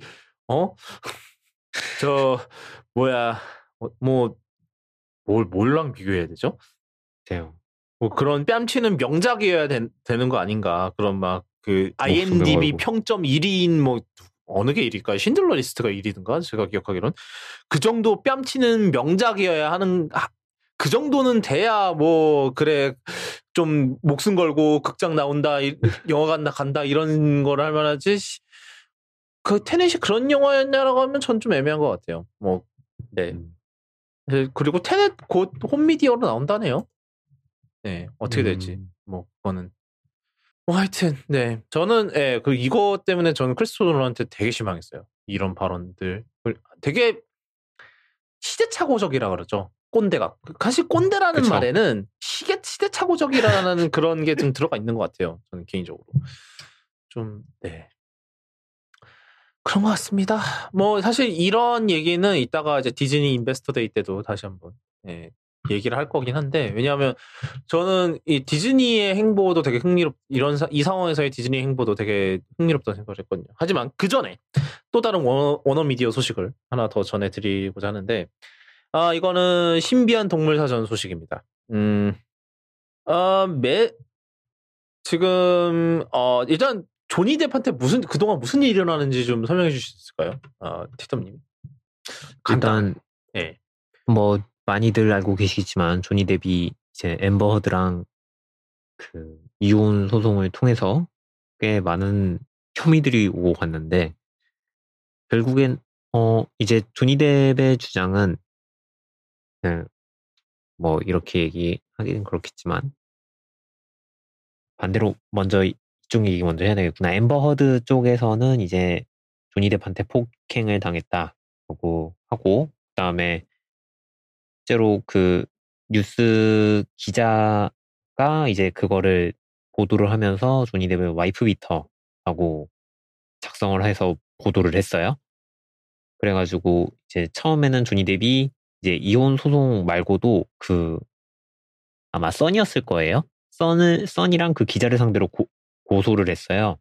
나를 아내 폭행범이라고 하다니 나 명예훼손이다라고 하면서 이제 그러면서 이제 앰버 허드랑 이혼 재판에서도 이제 뭐 폭행 혐의에 대해서 하고 있는데 이제 법원에서는 앰버 허드의 편을 들어줬죠. 그래서 근데 이게 그 앰버 허드의 편을 들어준 게 그러니까 그 폭행죄 유죄라고 얘기를 한 건가요? 아니면 어떻게 된 건가요? 그게 정확하게. 그러니까 앰버 허드가 뭐 여러 건에 대해서 폭행 혐의를 제기를 했는데 그 중에서 한 2개인가 3개 빼고는 다 인정을 했어요. 법원이. 그러니까 그 건도 있긴 있었군요. 왜냐하면 제가 그냥 그렇게 얘기를 했더니 누가 그냥 그 더 써니랑의 소송에서만 져서 그런 거다라고만 얘기를 해서 저는 좀 헷갈렸거든요. 근데 그거 이전이에요. 그러니까 그 이전에 이미 더 선보다 훨씬 전에 앰버 허드의 소송은 끝났고요.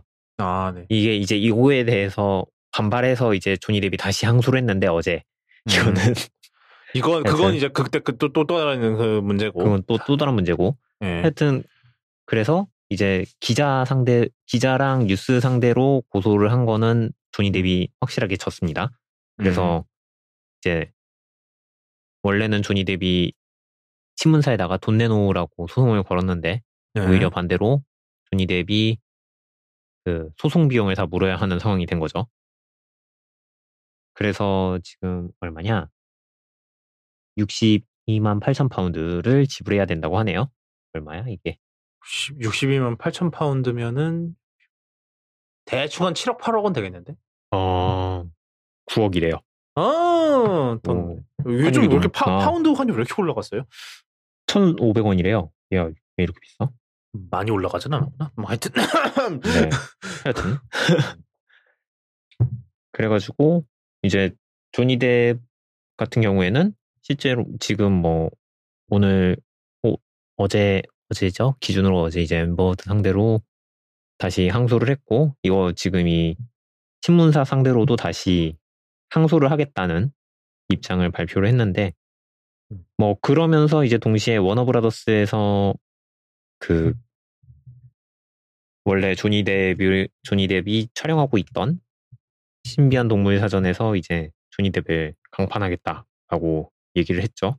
이게 되게 웃겼던 게 사실 그 소송 기간 내내 이제 원어는 자르고 싶어 했어요. 옛날부터. 네, 사실 그게 그런 생각이 들었던 거는 사실 새 CEO가 옛날에 얘기했던 케빈 치지아란가요? 네. 양반의 그 사건 이후로 새로운 운영진이 들어오면서 그때부터 계속 자르고 싶어 했는데 누구야? J.K. 롤링이 끝까지 반대했다 그랬죠. 네, 계속 반대했죠. 조니 뎁은 안고 가야 한다 이러면서. 네. 그분 요즘 뭐 옛날에도 말 많았지만 하여튼 네. 그러다가 이제 계속 조니 뎁이 처음에는 하차한다고 인정을 안 하다가 워너브라더스에서 그러다가 이제 새로운 배우를 캐스팅했다고 발표를 하면서 그냥 나가리 됐다라는 말은 그냥 대놓고 얘기는 않았다는 거죠. 네. 그래서 그대로 하다가 이제 새로운 배우를 발표를 했습니다. 그게 매즈 미켈슨, 한니발 맡았던 매즈 미켈슨이 새로 이제 그 조니 뎁이 했던 역할을 맡게 되고요. 네. 그러면서 또 그 사이에 또 신동사 3편에서 조니 뎁이 촬영을 했대요. 그래서 그 출연료를 그대로 다 받아간다고. 그게 저는 이게 이미 촬영을 한 건가, 촬영해서 이제 통삭제가 될 장면인가요? 아니면은 얘네가 또 전 그런 걸 가능성도 있었거든요. 뭐 얘네들이 굳이 또 그 막 모습을 바꾸는 거를 뭐 어떻게 해서 넣으려는 거 아닌가? 라는 생각도 했었거든요. 뭐 이제 갑자기 매즈 미킬슨의 모습으로 바뀐다든가 조니 뎁에서 그 그린델월드가 뭐 그런 거 있었는데 네. 사실 1편에서도 비슷한 장면이 있었잖아요. 원래 계속 조니 뎁은 제일 마지막에 나오고 가운데까지 이제 퍼시발 그레이브스라는 사람 변장을 하고 있었죠. 네. 이제 콜린 파렐이 맡았던 콜린 파렐로 했던 것처럼 똑같이 하지 않을까 싶긴 한데 어차피 지금 이게 뭐 상영 내용에 들어가진 않을 것 같은데 뭐 이거는 제가 알기로는 저거로 알고 있어요. 그냥 촬영만 한 거에 대해서도 돈을 내야 되는 계약이라고 알고 있거든요. 그건 그럴 수 있다 쳐요. 네. 그리고 이게 조니 뎁이 해고당한 게 아니라 스튜디오에서 하차해달라는 얘기를 이제 조니 뎁이 인정하고 받아들인 거기 때문에 출연료는 그대로 받는다. 아, 그래도 약간 그거네. 낙하산이네. 해고는 아니지만 뭐 황금 낙하산이네. 예. 참. 네. 그래서 조니 뎁은 이제 뭐 돈은 다 돈대로 받고 이제 또 그 돈으로 열심히 소송을 하겠죠. 그렇죠. 네. 돌고 도는 이게 사실 막 그 앰버 허드가 이제 아쿠아맨에서 메라 역을 맡았을 때도 막 그때 개입을 하려고 했다라는 그런 얘기도 있었죠. 네, 그때 같이 얽혀 있던 게 그 치지아라 그 아저씨인데. 그분과 조니 뎁이 뭐 친했나 봐요. 하여튼 열심히 조니 뎁 편을 들어주던 아저씨가 다른 문제로 쫓겨나게 되시고.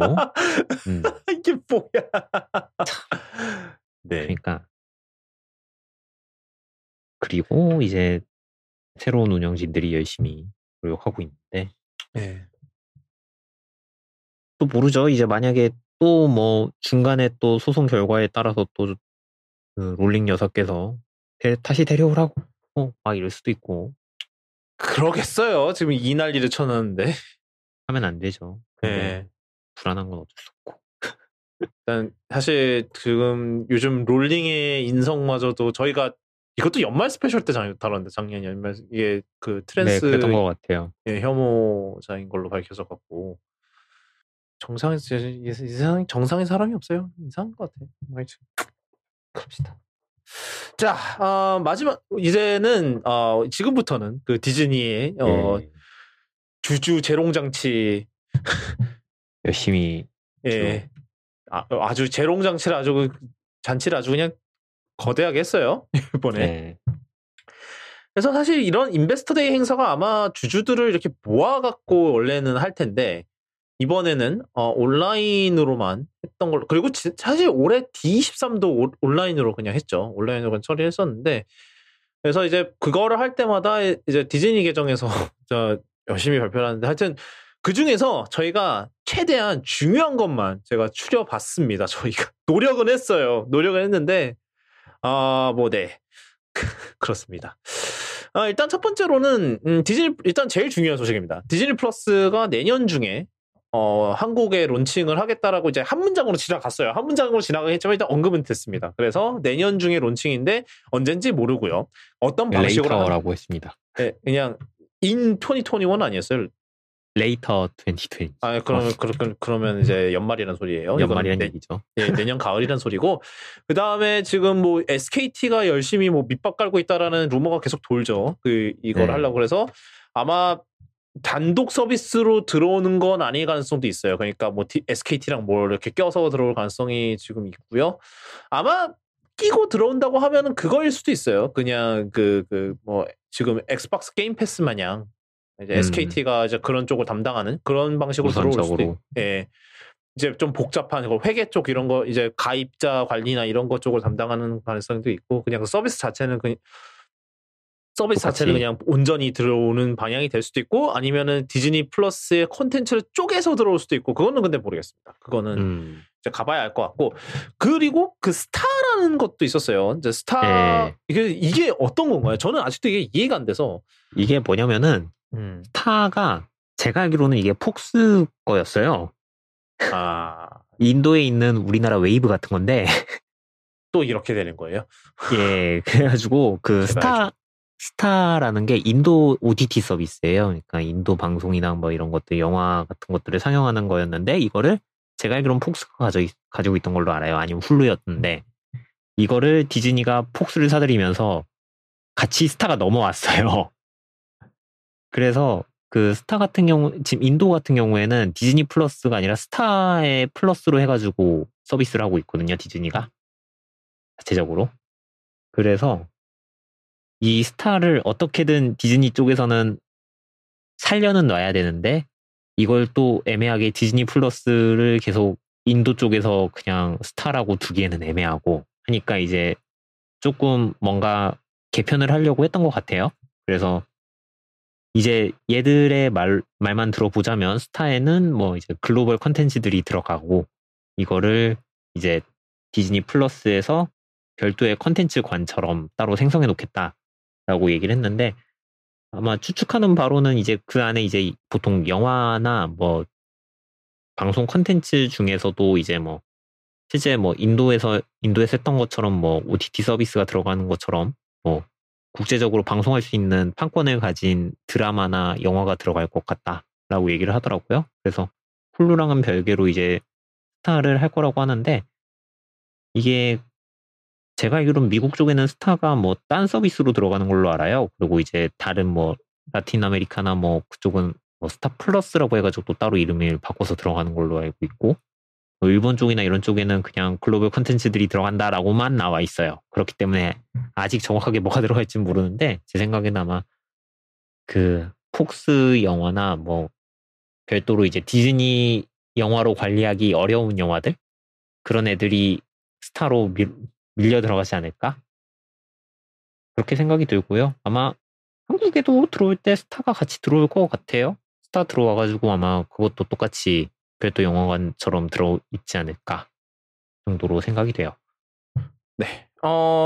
그렇고요. 그래서 이제 일단 디즈니 이게 지나가고 나서는 이제 콘텐츠 관련 소식이 굉장히 많았습니다. 특히 네. 루카스 필름이 미친 듯이 지금 찍어내고 있죠. 지금 뭐 사실 작년에 라이즈 오브 스카이워커 이후로 어떤 일이 일어나고 있는지가 얘기가 거의 없었거든요. 만달로리안 빼고는. 만달로리안만 제외하고는 사실 올해도 만달로리안만 있었어요. 거의. 그랬는데 지금 기다렸다는 듯이 막 쏟아내고 있어요. 그래서 근데 이제 이 스타워즈 관련 컨텐츠 이제 이거를 딱 보면 이제 일단 딱 보이는 테마가 하나 있어요. 바로 시퀄 3부작은 제발 잊어주세요. 약간 보면은 일단은 제가 딱 보이는 그것만 해볼게요. 아소카, 그다음에 신공화국의 레인저들, 그러니까 레인저스 오브 뉴 리퍼블릭인가 그렇거든요. 이거 둘은 만달로리안과 시간대가 겹쳐요. 그래서 아소카 같은 경우는 특히 지금 저희가 옛날에 얘기했던 대로 로사리오 도슨이 지금 아소카 타노를 실사판 아소카로 처음으로 나오고 있고요. 지금 지난주 회차부터 나오고 있는 걸로 알고 있어요. 저도 아직 만달로리안을 못 봐서 시즌2는 아직 뉴스밖에 못 봤어요. 네, 저도 저 포스터밖에 못 봤어요. 근데 이제 일단 나오고 있는 걸로 알고 있고 네. 제가 일단은 왜냐하면은 그 클론 전쟁 마지막 시즌부터 좀 캐치업을 해야 돼서 뭐 하여튼 그래서 지금 그래서 이제 그 로사리오 도슨이 그대로 출연을 해요. 이거 같은 경우 그 아소카 시리즈 같은 경우는 그래서 그 만달로리안 사실 솔직히 로사리오 도슨까지 기용하면서 아소카 타노를 고작 그 만달로리안에서 일회성으로 쓸 일은 없을 거라고 생각을 했는데 당연히 역시나 네. 그렇게 그렇죠. 가고 있고요. 그리고 이제 신공화국의 레인저는 아직 어떤 내용인지는 잘 모르나 역시나 근데 만달로리안 시간대 이게 만달로리안 시간대가 언제냐면 제다이의 귀환의 엔도전투에서 5년 뒤인가 그래요. 그 만달로리안이 5, 6년 뒤 그러니까 막 제국이 해체되고 이제 신공화국이 새로운 공화국이 이렇게 형성되고 있을 때쯤의 이야기를 다룰 것으로 예상이 되고요. 그렇게 있고 그다음에 안도르 시리즈가 있어요. 이거는 로그원의 스피노프죠. 로그원은 그래도 디즈니가 한 것 중에서 제일 평가가 좋았던 시리즈인데 이게 그 카시안 안도르, 디에고 루나가 맡았던 카시안 안도르가 주인공이 되는 시리즈고요. 그래서 일단은 앨런 튜딕이 K2SO로 복귀한다는 얘기만 있었고 나머지는 어떻게 될지 몰라요. 뭐 근데 사실 뭐 다 그때 가서 처음 만났던 캐릭터들이기 때문에 뭐 카메오가 아닌 이상 주요 출연자로 나올 것 같지는 않고 이제 로그원 특공대 다른 이제 일원들이 네 그렇고 그 다음에 뭐 아마 감독이 닐 블롬캠프 아 그래요? 맞나? 이제큐티브 프로듀서가 토니 길로이. 잘못 알았네요. 네. 뭐 하여튼 네. 네. 지금 3명이 확인이 됐는데 디에고 누나, 앨런 튜딕 그리고 제네비브 오라일리가 이제 몬 모스마 이렇게 3명만 지금 컨펌이 됐다고 합니다. 그렇고요. 그래서 안도르 같은 경우는 지금 푸티지는 아니고 그냥 지금 아직 촬영이 본격적으로 시작은 안 해서 그냥 촬영장 준비하는 모습이랑 그리고 컨셉 아트 몇 개만 공개가 됐고요. 그 다음에 이제 제가 제일 주목하고 있는 뭐 많은 스타워즈 팬들분들도 주목하고 있을 오비언 케노비 시리즈 이완 맥그리거가 돌아오는 이거는 뭐 이완 맥그리거의 오비완은 사실 프리퀄에서 가장 프리퀄의 재발견에서 가장 많이 언급된 내용 중 하나예요. 그 이완 맥그리거의 오비완 케노비는 완벽했다. 그래서 뭐 이완 맥그리거가 다시 돌아온다는데 이런 오비완은 실패하기가 힘들죠. 이 상황이니까. 근데 이제 오늘 나왔던 발표는 바로 이제 프리퀄에서 아나킨 스카이워커 역을 맡았던 헤이든 크리스텐슨이 다스베이더로 복귀를 한다는 소식이 있었어요. 네. 근데 이제 그거를 발표하면서 한 말이 뭐였냐면은 둘이 한번 붙을 거다. 뭐 어떤 식으로 붙는지는 모르겠는데 일단 붙을 거다라는 얘기가 있었습니다. 그래서 뭔 얘기인지 모르겠어요. 물론 그러니까 일단은 그런 언급은 없어요. 그러니까 오비완이랑 이제 다스베이더가 이제 그 새로운 희망에서 이제 데스스타에서 만났을 때가 뭐 그때 이후로 처음 만나는 거다라는 얘기는 없기는 해요. 그냥 베이더가 오랜만에 만났다라는 언급만 하기 때문에 비집고 중간에 한 번 더 만났다라고 비집고 들어갈 수는 있어요. 그렇죠. 네, 들어갈 수는 있는데 이제 이거를 어떻게 할 거냐가 문제인데 사실 흥미롭긴 해요. 굳이 이제 헤이든 크리스텐슨을 다시 데리고 왔다는 거는 뭔가 그냥 단순히 베이더 연기 그 이상을 원하는 것 같아요. 왜냐하면은 만약에 그냥 베이더를 그냥 베이더로서 나올 거면은 솔직히 그냥 그 로그원에서 했던 것처럼 그냥 액터들 데려다가 슈트 연기 시키고 나중에 제임스 얼 존스가 더빙을 하면 되거든요.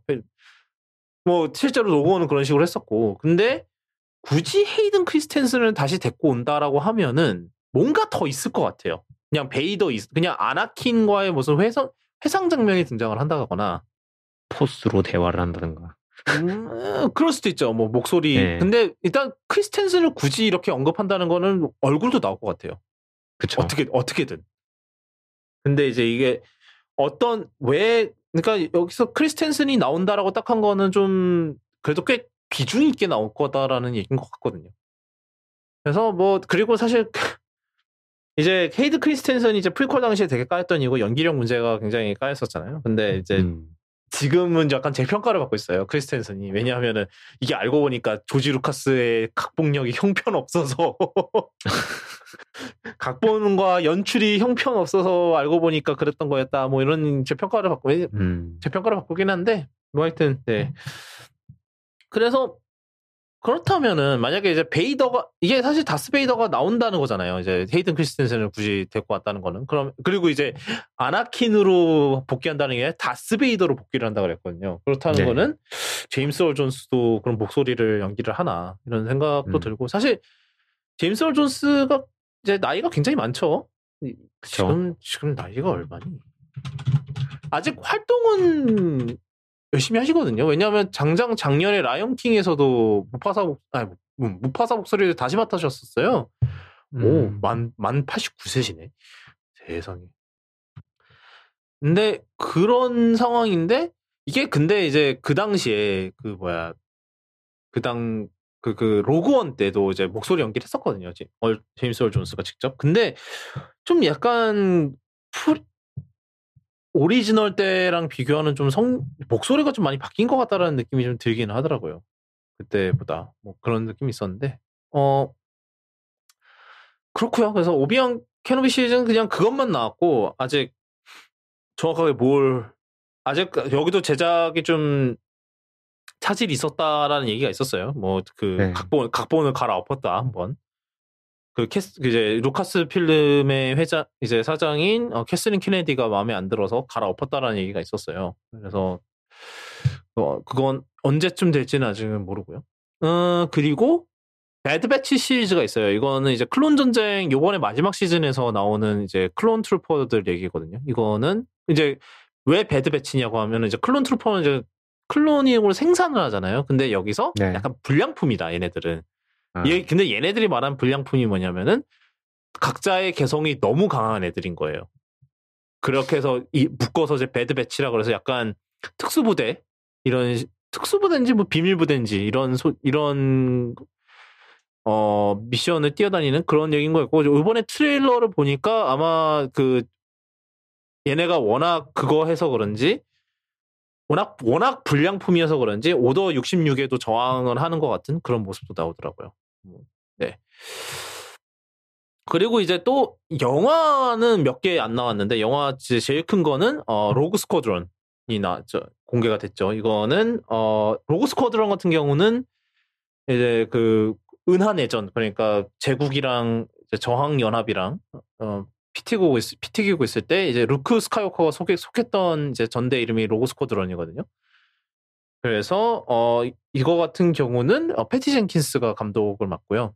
일단은 이거 같은 경우는 뭐 스타워즈 배경의 밀리터리 이제 영화가 될 거고 이거는 이미 저 로그원에서 성공했던 주제죠. 그렇고 거기에다가 요즘 잘 나가는 원더우먼 그리고 뭐 원더우먼 사실 제일 유명한 원더우먼으로 유명한 패티 젠킨스를 기용을 했다는 거는 약간 그런 것도 좀 노리는 것도 있고 그러니까 밀리터리 영화를 여성 감독이 연출한다는 그런 거부터 좀 흥미로운 전개인 것 같아요. 이게 되게 재밌었던 게 이제 영상을 찍었더라고요 하나. 근데 이제 이거는 이제 패티 젠킨스 인터뷰 영상인데 그러니까 자기 아버지가 공군 이제 조종사였다. 그런 식으로 이제 얘기를 하더라고요. 이게 약간 그런 건가 싶기도 하고 약간 이제 여성 감독이 감히 뭐 밀리터리 영화 그걸 하냐에 대한 약간 그런 것 같기도 하고 약간 그런 느낌이 든 것 같기는 한데 뭐 굳이 이런 식으로 팔 필요가 있었을까 싶은데 뭐 그래요. 뭐 영화는 잘 나올 것 같으니까 뭐 원더우먼 같은 거 봤을 때. 예. 그러고 이제 마지막으로 이거는 스타워즈는 아닙니다만 인디아나 존스 최신작. 인디아나 존스도 루카스 필름 거거든요, 사실. 그래서 지금 작업을 하고 있다고 하고 뭐 감독이 누구라더라? 제임스 맨골드. 네, 그 로건과 포드 대 페라리를 감독했던 제임스 맨골드가 감독을 맡고 그리고 해리슨 포드가 또 돌아오신다고 합니다. 또 노인학대. 예. 그 노인학대는 저 크리스탈 해골에서 그만할 줄 알았더니 또 노인학대를 하네요. 좀 그만 좀 했으면 좋겠어, 진짜. 불쌍하잖아. 네, 뭐 하여튼 네. 그래요. 그래서 이게 딱 보면은 이제 스타워즈는 그게 보여요. 그러니까 일단은 이게 스타워즈 같은 건 되게 복잡해요. 이 상황이. 그러니까 옛날에 이런 외전 시리즈 스토리라고 해서 영화를 하나씩 만들어서 하려 그랬는데 한 솔로가 쪽박을 차면서 이렇게 더 소규모로 이제 어떻게 보면 각화되는 건데 아이러니하게도 이렇게 되면서 이제 디즈니 플러스의 선봉장이 됐죠. 약간 지금.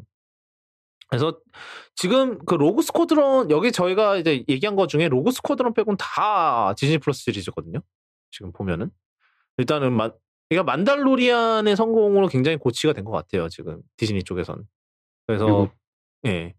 저희가 얘기 안 한 것도 뭐 여러 개 있잖아요. 뭐 스타워즈, 뭐 란도도 있고. 맞아. 랜도 시리즈도 있었어요. 맞아요. 네, 그다음에 R2D2랑 C3PO가 주인공인 시리즈도 있었고.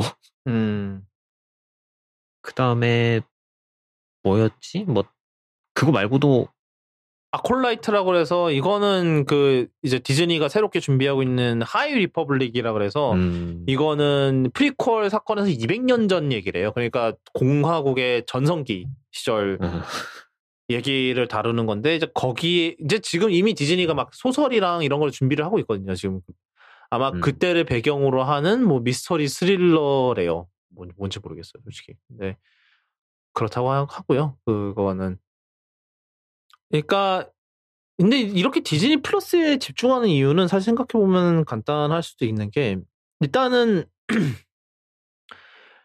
영화 제가 디즈니가 인수하고 나서 영화는 그렇게 뭐 깨어난 포스를 제외하고는 사실 깨어난 포스도 평가 면에서는 좀 애매했거든요. 왜냐면 워낙 네.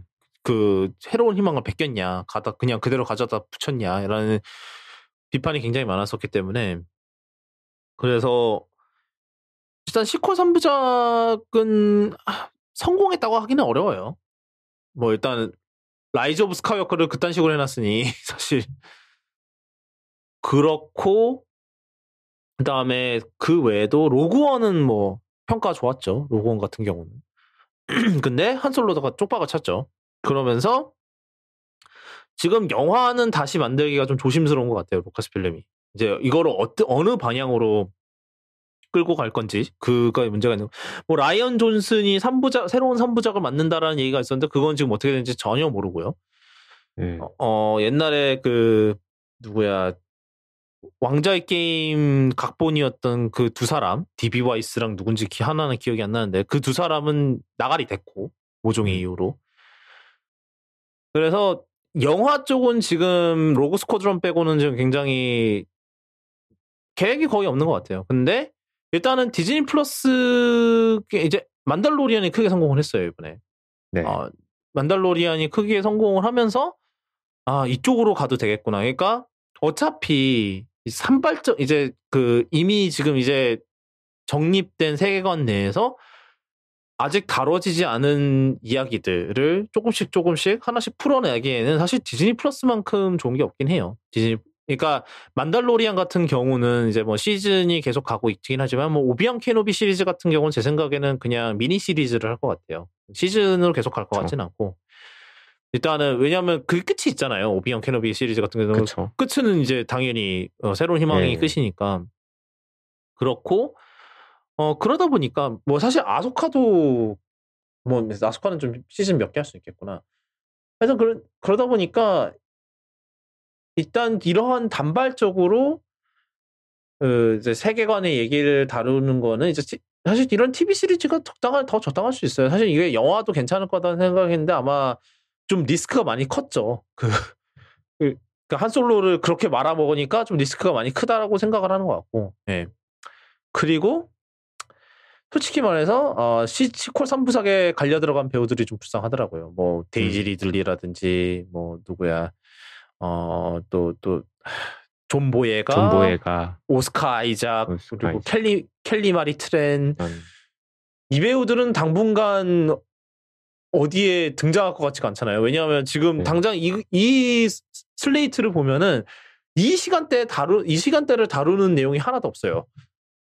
다 가장 이후 얘기를 해봤자 그거 끝나고예요. 제다이의 귀환 끝나고 고작 몇 년 뒤 그러니까 깨어난 포스의 사건 한참 전 얘기인 경우가 많아서 그러니까 아마 시퀄 3부작이 실패였다고 디즈니에서 인정을 하는 것 같아요. 좀 느낌상. 그래서 에휴 그러게 그렇게 참견만 안 했어. 그런데 참 네. 그 외에 이제 픽사는 뭐 디즈니 플러스로도 뭐 준비하는 게 여러 가지 있는 것 같긴 한데 근데 이제 영화로서 가장 이제 지금 기대되는 거는 바로 라이트이어라는 게 이제 작품이 발표가 됐어요. 이거는 뭐 이름에서 대충 유추를 하실 수 있었겠지만 버즈 라이트이어 얘기예요. 근데 이거는 이제 버즈 라이트이어 장난감이 아니라 이 장난감의 기원이 되는 진짜 사람 버즈 라이트이어를 다루는 스토리예요. 그래서 이 버즈 라이트이어가 우주 비행사로서 어떤 업적을 이뤄냈길래 장난감으로까지 남게 됐냐라는 그런 얘기를 다루는데 크리스 에반스가 이제 목소리를 맡는다고 하네요. 그래서 네. 시퀄 그 스틸 한 장만 공개가 된 상태고 뭐 2022년 개봉 예정. 뭐 이거는 이게 프리퀄이기는 프리퀄인데 이제 우리가 보통 생각하는 그런 프리퀄은 아니긴 하죠. 네. 네, 그래서 뭐 나름 괜찮은 시도인 것 같아요. 그 다음은 마블인데 해주시죠. 마블. 예. 저 스타워즈는 한참 했으니까요. 잠깐 마블 이전에 잠깐 찍고 넘어가면 내셔널 지오그래픽에서 몇 개 공개를 했는데 네. 내셔널 지오그래픽에서 제가 알기로는 그 리얼 벅스라이프라고 해가지고 벌레 생활을 진짜 초소형 카메라로 직접 찍어서 이렇게 결투 뭐 곤충이 어떻게 살고 어떻게 싸우고 뭐 이런 것들 하는 다큐멘터리가 있다고 하고요. 그리고 제일 큰 게 두 가지 있는데 하나는 리미트리스라고 해가지고 네. 크리스 햄스워스가 있는데 이제 인체 신비를 훑어보는 내용이어서 사람의 신체를 뭐 극한으로 몰고 갔을 때 뭐 어떤 작용이 있고 뭐 어떻게 늙고 뭐 이런 것들을 분석하는 다큐멘터리래요. 그래서 이제 크리스 햄스워스를 데리고 극한의 운동을 시키고 뭐 바다 한가운데 빠뜨리고 그래서 뭐 측정하고 뭐 그거에 대해서 이야기하는 다큐멘터리가 하나 있다고 하고요. 뭐 그 토르 하면서 몸이 정말 좋은 상태이실 테니까 네. 네. 그리고 이제 그 윌 스미스가 웰컴 투 어스라는 제목으로 이제 뭐 지구 환경을 소개하는 내용의 다큐멘터리가 있다고 하네요. 그리고 다시 마블로 돌아와서 자 마블이 있는데요. 어디서부터 해야 됩니까?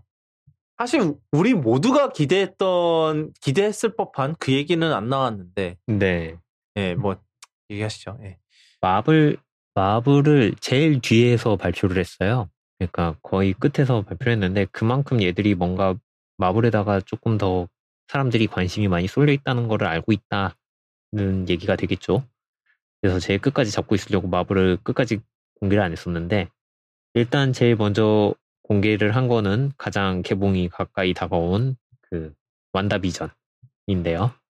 완다비전 트레일러를 공개를 했고 그 트레일러에서 이제 다시 이어져서 이제 이 이야기에서 이어져서 닥터 스트레인지 그래서 닥터 스트레인지의 그 공포의 멀티버스 맞나? 제목이? 매드니스니까 이게 매드니스 공포예요? 공포 정식 명치 아직 공개 안 됐죠? 네, 안 됐죠. 네. 하여튼 멀티버스 오브 매드니스라는 이제 닥터 스트레인지로 이제 엘리자베스 올슨이 나온다라고 공개를 하고요. 그러면서 이제 지나가듯이 잠깐 이제 멀티버스 오브 매드니스는 그 이후에 나올 스파이더맨 영화에도 영향을 미친다라고 하고 그냥 넘어갔어요. 그러니까 지금 여기서 이제 이 얘기를 해야겠죠. 지금 지금 스파이더맨 3편 지금 촬영하고 있거든요. 예. 근데 지금 루머 돌아가는 게 지금 이게 사실인가 싶을 정도로 지금 미쳐 돌아가고 있는데 어떤 소식이 여태까지 있었나요? 일단 커스틴 던스트가 다시 나온다는 얘기가 있고요. 그 다음에 스파이더맨 2에서 그 닥터 옥토퍼스 역할을 맡았던 알프레드 몰리나도 돌아온다는 얘기가 있었고 알프레드 몰리나가 다시 나온다는 얘기가 있었고 그 다음에 가장 최근에 나온 거는 그 찰리 콕스 데어데블 역할을 맡았던 찰리 콕스도 합류를 한다는 얘기가 있었고요. 그리고 실제로 또 누가 인정을 했는데 잠시만요. 찰리 콕스까지만 나왔네요. 그리고 딴 사람들은 얘기가 더 없네. 하여튼 그래서 지금 얘기가 나왔던 게 곧 있으면 엠마 스톤도 곧 캐스팅 되는 거 아니냐라고 얘기가 나왔고요. 그리고 그 스파이더맨 그 토비 맥과이어가 나왔던 스파이더맨에서 MJ 왓슨 역할을 맡았던 커스틴 던스트도 나온다고 했기 때문에 이게 정말로 말 그대로 스파이더맨 스파이더버스를 여기서 찍는 거 아니냐라는 얘기가 나오기 시작했어요. 그리고 이제 당연스럽게 여기서 이제 또 마일즈도 나와야 되지 않겠냐라는 얘기가 나오면서 또 누가 마일즈 역할을 맡을 것인지에 대해서 또 이야기가 나오고 있어요. 그래서 일단은 스파이더맨 3가 이제 저희가 생각했던 그냥 일반적인 영화가 아니고 완전히 다양한 소니에서 나왔던 모든 스파이더맨들이 다 나오고 그 다음에 이게 또 쭉 연결돼가지고 하나의 영화로 만든다고 하니까 이제 또 세계관 확장이 되는 거 아니냐라는 얘기가 나오기 시작했고요. 그래서 얼마 전에 들었던 얘기로는 토비 맥과이어가 또 딴 거를 하지 않겠냐는 얘기가 나왔었어요. 뭐야? 누가 이제 젠다야한테 토비 맥과이어랑 앤드류 가필드 나오냐라고 물어봤는데 컨펌도 거부도 해줄 수 없다라고. 아, 이건 지미 키멜이랑 인터뷰에서 하는 얘기네요. 지금 제가 다음 장 보고 있는데. 그렇다고 하고 그 다음에 실제로 그 다음에 이제 모비어스도 얘기가 나왔어. 모비어스도 개봉한다고 공개가 됐잖아요. 그래가지고 이제 모비어스 쪽으로도 어떻게 이어지는 거 아니겠냐는 얘기도 나왔었고요. 일단은 그렇게 해가지고 요분들 나온다고 했었고 사실 이게 왜 이 이야기가 나왔냐면 닥터 스트레인지 영화가 이제 멀티버스 오브 매드니스잖아요. 그러니까 다양한 멀티버스가 나온다고 했고 그 다음에 베네딕트 컴버배치가 스파이더맨 3에도 나온다고 했으니까 이제 여기에서도 멀티버스 얘기가 나오는 거 아니겠냐라고 하면서 처음에 모든 루머의 시작은 여기였어요. 그래가지고 토비 맥과이어랑 앤드류 가필드랑 톰 홀랜드가 이거는 저희가 지난번에 얘기했었죠. 이건 차라리 그럴 바에는 그냥 그쵸. 인 유니버스 우리나라에서 뭐죠? 인투 더 스파이더버스가 그냥 뉴 유니버스 2편 그냥 그거 아니냐라는 얘기를 했었는데 그때 지금 근데 그 뒤로 지금 루머가 미쳐 날뛰고 있어요 지금. 네. 심지어는 제이미 폭스는 인정을 했잖아요. 자기가 나온다고 일렉트로로 나온다고 인정을 했고. 네, 일렉트로로 근데 그게 모든 거의 시작이었잖아요. 약간. 그쵸. 그리고 제이 조나 제임스로는 이미 나와버렸고. 이미 나왔고. 근데 그거는 그냥 닮은 꼴인 걸 그냥 모르겠어요. 그걸로 이미 티저를 때린 건지 그때는 그냥 그쵸. 그냥 장난처럼. 카메오 장난인 것처럼 보이는데 이게 알고 보니까 떡밥이었던 건지 이 멀티버스의 떡밥이었는지 참 네. 근데 이걸로 또 영화를 만들면은 2시간으로 될 것 같지가 않아요. 내용이. 근데 뭐 이런 얘기도 있네요. 토비 맥과이어는 지금 출연료를 지금 또 높게 부르고 있다는 문제가 있다고 하네요. 그래서 아직 협상이 안 됐다고. 그러니까 확정이 안 됐다고. 근데 앤드류 가필드는 100% 사인을 했고, 근데 이제 토비 맥과이어가 지금 돈을 엄청 부르고 있대요. 그러니까 이제 자기 주연급이었을 때 출연료를 부르고 있다고 하네요. 그러니까 어차피 그러니까 얘네 둘 나오는 건 약간 팬 서비스 차원에서만 할 것 같다라고 이제 얘기가 나오고 있는데 몰라. 뭔가 어떻게 돌아가고 있는지 모르겠어요. 그러니까 대충 내용이 나오기는 하죠. 일단은 제이미 폭스랑 알프레드 몰리나가 나오는 걸 보면은 뭐 이 멀티버스에서 2명의 빌런이 넘어오고 이제 이 2명의 빌런을 뭐 이제 이쪽 이제 또 같이 넘어온 이제 앤드류 가필드 스파이더맨이랑 토비 맥과이어 스파이더맨과 함께 막는다라는 뭐 그런 내용일 가능성이 높죠. 그리고 제 생각에는 커스틴 던스트의 메리 제인 왓슨은 그냥 정말로 카메오일 가능성이 높고 그냥 왜냐하면 유니버스로 넘어올 이유가 없잖아. 메리 제인이 MJ가 그리고 뭐 아니면 저것처럼 나올 수도 있어요. 멀티버스니까 뭐 다양한 멀티버스들이 이렇게 싹싹싹 지나가면서 그 사이에서 잠깐 뭐 목소리 나오거나 뭐 그럴 수 있어요. 그렇죠. 뭐 아니면 진짜로 PS4 스파이더맨 마냥 그거일 수도 있고 알고 보니 기자였다 뭐 이런 거 커리어 체인지 하셨다는. 뭐 그리고 그것도 있네요. 엠마 스톤은 아예 스파이더 고엔으로 나올 수도 있다. 오 마이 갓. 몰라. 이게 지금 이번 달에 티저가 나온다는 얘기가 있었대요. 12월에. 그러니까 소니 쪽에서 티저를 공개하겠다라고. 그래서 발표를 안 했을 수도 있겠네요. 네, 그때 진짜 크게 터트리려고 지금 아무것도 안 하고 공개를 안 하고 있는 걸 수도 있겠어요. 지금 얘가 지금 닥터 스트레인지 인 더 멀티버스 매드니스보다 이름 되게 힘들어. 그 얘보다 더 앞에 개봉을 해요. 개봉상으로는. 근데 타임라인은 걔가 닥터 스트레인지가 더 앞일 가능성이 있는데. 네. 타임라인은 그러니까, 쪽이 앞인데. 이게 아마 그 닥터 스트레인지 같은 경우는 지금 스콧 데리슨이 하차를 하면서 아마 꼬인 게 아닌가? 그 개봉이나 이런 게. 뭐 그런 생각이 드는데 뭐 하여튼 몰라. 이거 진짜 뭐가 어떻게 돌아가. 이게 스파이더맨은 지금 소니가 미쳤어요를 지금 해야 되는 건지 약간 이러다가 막 그 멀티버스라면서 카메오로 막 PS4 스파이더맨도 나오고 막 이럴 수 있어요. 지금 뭐가 어떻게 될지 몰라 지금 이 상황에서. 지금 뭐 이런 것도 있네요. 마일스 모랄레스 역도 지금 뭐 오디션을 보고 있더라, 네. 딱 하더라라는 뭐 그런 얘기도 있네요. 썰인데. 네. 이거는 다음에 또 진짜로 스파이더맨 네. 티저 나오면 그때 또 얘기를 진짜 뭐 어떻게 하려는 거야? 약간 그때는 페이크였잖아요. 그 파프롬 홈에서의 그 멀티버스는 알고 보니까 걔가 만든 페이크였잖아요. 네. 미스테리오가 만든 근데 그것도 팬덤. 사실 제 해석은 되게 잘했어요. 저는 사실 파프롬 홈이 그렇게 마음에 드는 영화는 아니었거든요. 개인적으로. 왠지 모르겠는데 뭐 마음에 드셨어요 혹시 파프롬 홈? 저는 그냥 그럭저럭 그냥 시간 때우기 좋은 영화네 정도가 끝이지. 그래서 제가 마음에 안 들었구나. 그 아이언맨을 너무 팔으려고 그래서 별로 마음에 안 들었어요. 맞아요. 네. 얘는 죽은 애인데 아이언맨 좀 죽은 애를 왜 자꾸 지금 들먹여.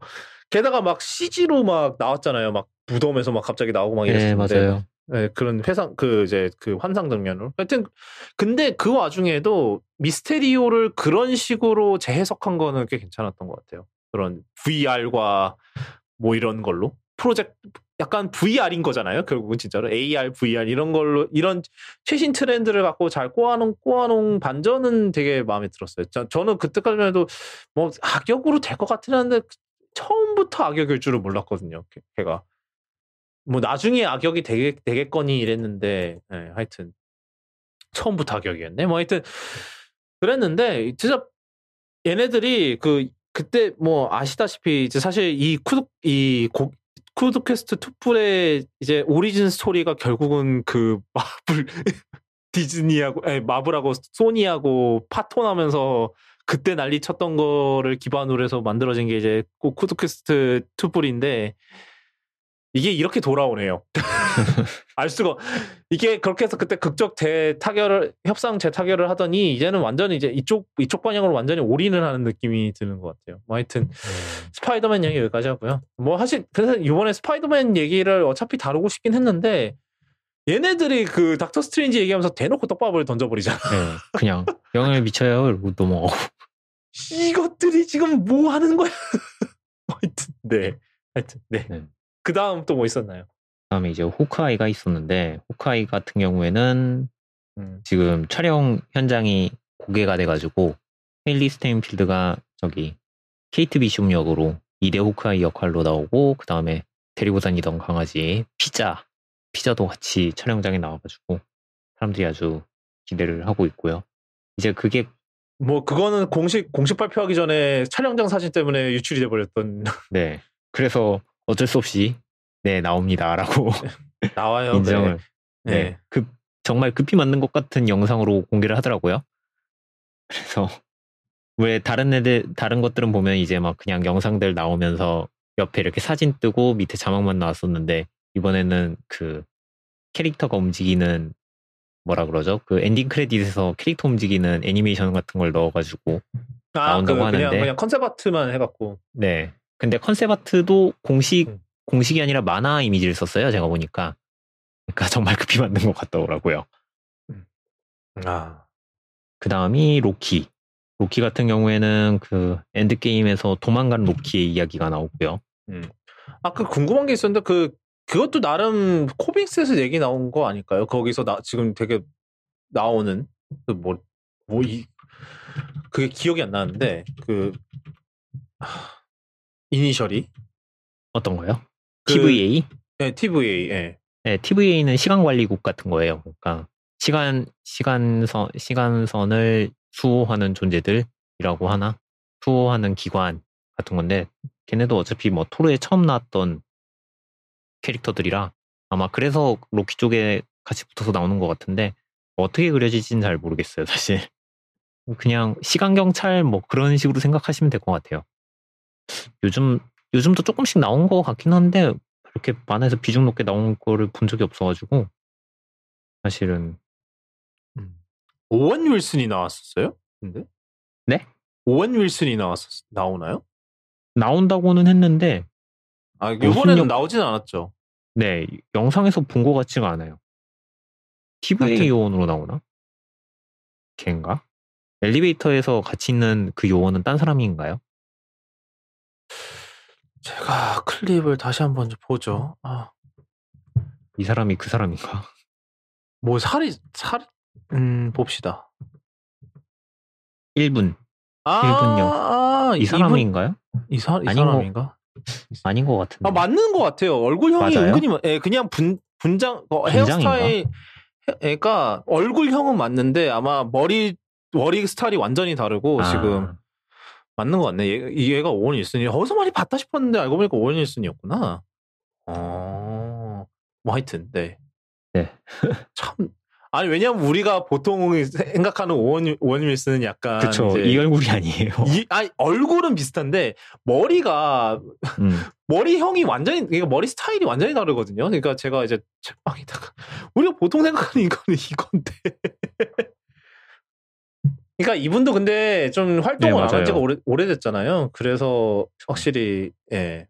그러고 이제 같이 나오는 게 토르 러브 앤 썬더인데 여기에서 이제 공개된 거는 대부분 다 똑같이 나오고 이제 여기서 다른 점 하나가 이제 계속 이야기만 돌고 돌던 크리스천 베일이 캐스팅됐다고 발표를 했는데 그 배역이 이제 고르더 갓 부처, 그 우리나라에서는 신돌살자 고르라고 번역이 됐는데 얘가 이제 크리스천 베일의 역할로 나옵니다.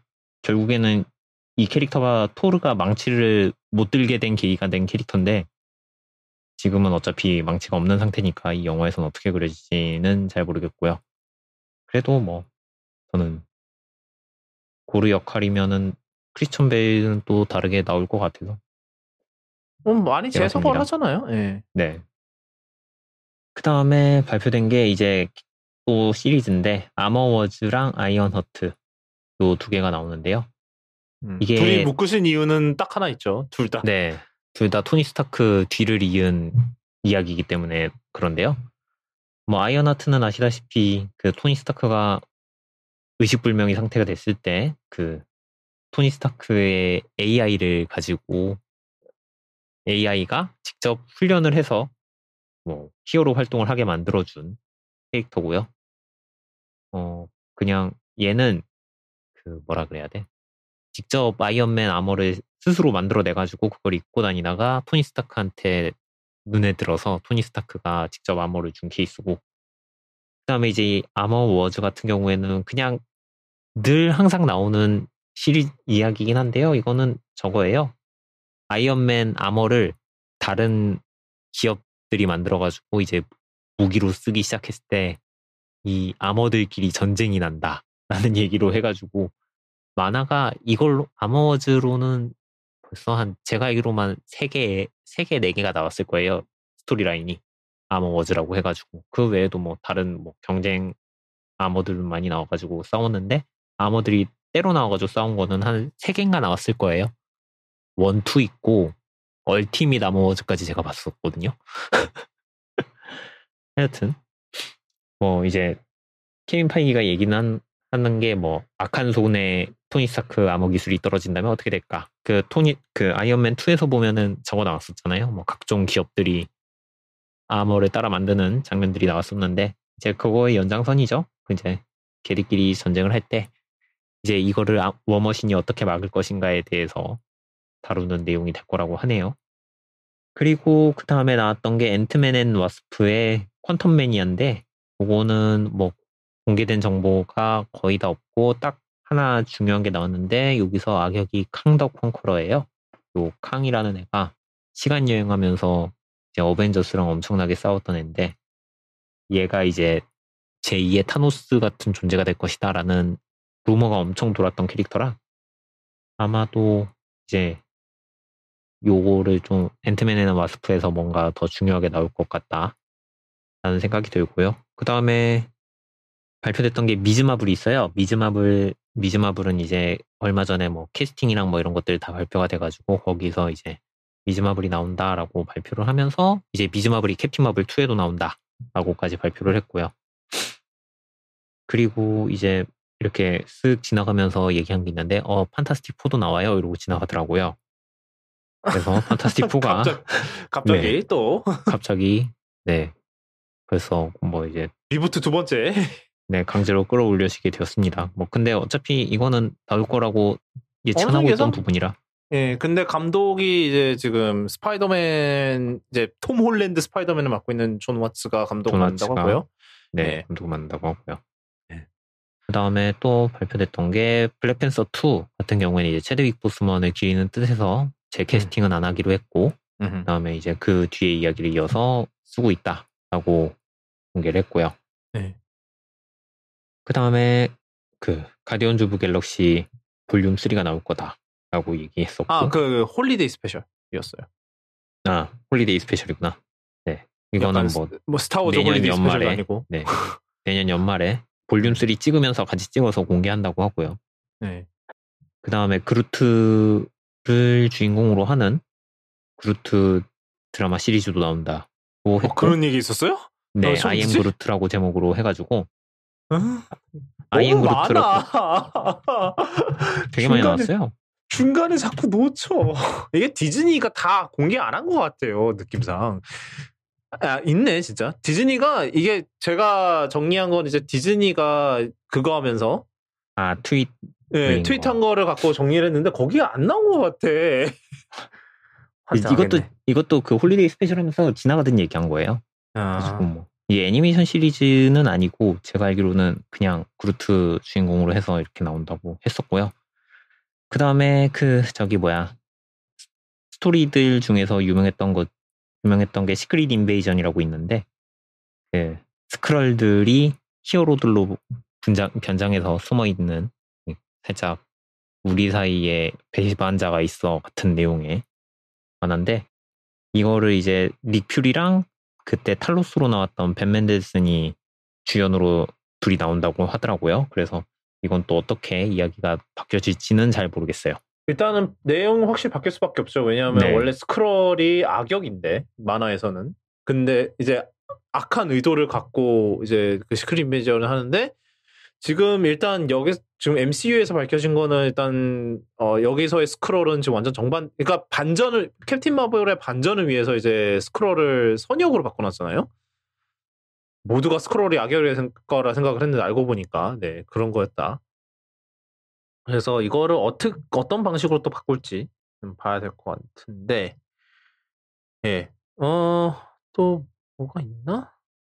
이거 말고 이제 그냥 지나가듯 얘기한 건 블레이드 있고 샹치 있고 그 다음에 이터널즈 이렇게 있었고요. 와디프도 잠깐 나왔었고요. 와디프는 영상 공개가 됐었네요. 네. 근데 목소리가 체드윅 보스만 빼고는 다 목소리가 다른 것 같더라고요. 그래요? 제가 모르겠어요. 느낌인지 그냥. 헨리 애트웰은 직접 더빙을 했다고 했었는데. 그래요? 모르겠네요. 그래요? 왜 목소리가 다른 것 같지? 기분 탓인 수도 있고요. 그렇고 그 다음에 일단은 확실히 제프리 라이트가 워처로 나온다고 했었고. 네. 그리고 뭐 일단 와리프에는 지금 보니까 대충 내용이 뭐냐면은 뭐 이게 워리프라는 건 이제 MCU 세계관에서 이제 만약에 이랬더라면 이런 주제로 하는데 네. 이게 만화 제목이 워리프예요. 워리프라고 해가지고 항상 그 특별편처럼 뭐 11월에서 캡틴 아메리카가 이겼다면부터 시작해가지고 뭐 다양한 얘기들이 있어요. 그 중에서 이제 끝은 대부분 와장창으로 끝나요. 거의 다. 와리프의 끝은. 다 죽었습니다라던가, 뭐 되게 비관적인 이야기로 끝난다던가. 아니면은 새 희망을 가지고 끝난다던가 하여튼 끝맺음을 되게 애매하게 끝내긴 하는데 왓이프 이제 이것도 비슷해요. 이제 영화의 설정들이 살짝 달랐으면 어땠을까 해가지고 나오는 건데 일단 제일 처음에 나오는 게 이제 그 슈퍼솔저를 했던 게 패기 카터고 여기 스티브 로저스는 그 하워드 스타크가 만든 아머를 받았다면 어땠을까가 첫 화라고 하고요. 그 다음에 지금 공개됐던 거는 블랙팬서였던 그 트찰라가 그 스타로드의 자리로 트찰라가 갔으면 어땠을까 하는 얘기가 있고 그 다음에 하나가 더 있었는데 캡틴 아메리카가 좀비가 되는 거가 있었고요. 네, 좀비 마블 좀비즈 그래서 이제 윈터 솔저랑 버키랑 싸우는 게 있고 여기에 뭐 보니까 로다주도 목소리를 한다는 얘기가 있네요. 네. 근데 거의 근데 뭐 제가 뭐 그냥 기분 탓이었을 것 같아요. 그냥 사실상 거의 대부분의 기존의 MCU 배우를 맡았던 네. 사람들이 다 이제 돌아오는데 확실한 거는 일단 채드윅 보스먼도 일단 뭐 그런 사건이 벌어지기 전에 녹음을 미리 다 해놨던 모양이더라고요. 다행히도. 네. 그래서 채드윅 보스먼 목소리가 그대로 나오는 걸로 봐선 네. 다행이라고 해야 됐지. 에휴, 뭐 하여튼 마블 전반적으로 봤을 때 어떠셨어요? 이런 발표나 이런 거 봤을 때? 일단 마블이 한번 지금 개봉할 것들이 밀렸잖아요. 밀린 상태로 네, 뭐 밀린 상태로 지금 공개를 했는데 그럼에도 불구하고 뭔가 이렇게 공개할 게 더 많아진 것 같은 느낌? 원래는 그냥 제목들만 이렇게 뿌렸던 거에 이제 추가적으로 정보가 공개됐으니까 사실 새로 공개된 영화는 몇 개 없는데 새로 공개된 시리즈는 몇 개 없는데 일단 영화 쪽은 그렇고요. 디즈니 시리즈는 확실히 많이 늘어났어요. 그러니까 뭐 미즈마블부터 시작해서 그 다음에 쉬얼크도 공개했었구나. 쉬얼크도 공개했고 쉬얼크 같은 경우는 거기에 지금 팀 로스가 어보미네이션으로 돌아오고 그 다음에 마크 러팔로도 출연한 계속 이런 식으로 나오는 거 보니까 얘네들도 결국에는 새로 시리즈 확장을 하는 데다가는 드라마를 본격적으로 사용하기 시작할 것 같은데 원래는 이제 그 ABC에서 드라마를 썼던 것들이 있고 그 다음에 훌루에서도 계약을 했던 게 있는데 그건 이제 거의 그냥 따로 야사로 뺀 것 같아요. 크게 신경 안 쓰기로 한 것 같고 그리고는 문나이트도 있었구나. 문나이트 드라마 그거는 정확하게 뭔가요? 문나이트는 살짝 저건데 얘네들이 얘기하기에는 인디아나 존스 같은 분위기가 될 것이다 라고 얘기를 했는데 사실 문나이트가 뭐 다중인격자인 히어로예요. 그래서 얘가 이제 이집트의 어떤 신에게 능력을 받아가지고 달의 신에게서 능력을 얻어가지고 뭐라 그래야 돼요? 그 남들을 복수의 화신이라고 해야 되는데 얘를 그러니까 정리를 해서 다시 말씀드리면 원래는 저거예요. 그 CIA 요원이었나 그랬을 거예요. 그러면서 CIA를 했더니 왜 시리가 대답을 하니? 하여튼 그랬더니 이제 얘가 CIA를 하다가 용병 활동을 하고 있었는데 용병에서 이제 이집트에서 그 팀원들한테 배반을 당해가지고 죽어가고 있는데 이집트의 달의 신이 갑자기 가호를 내려가지고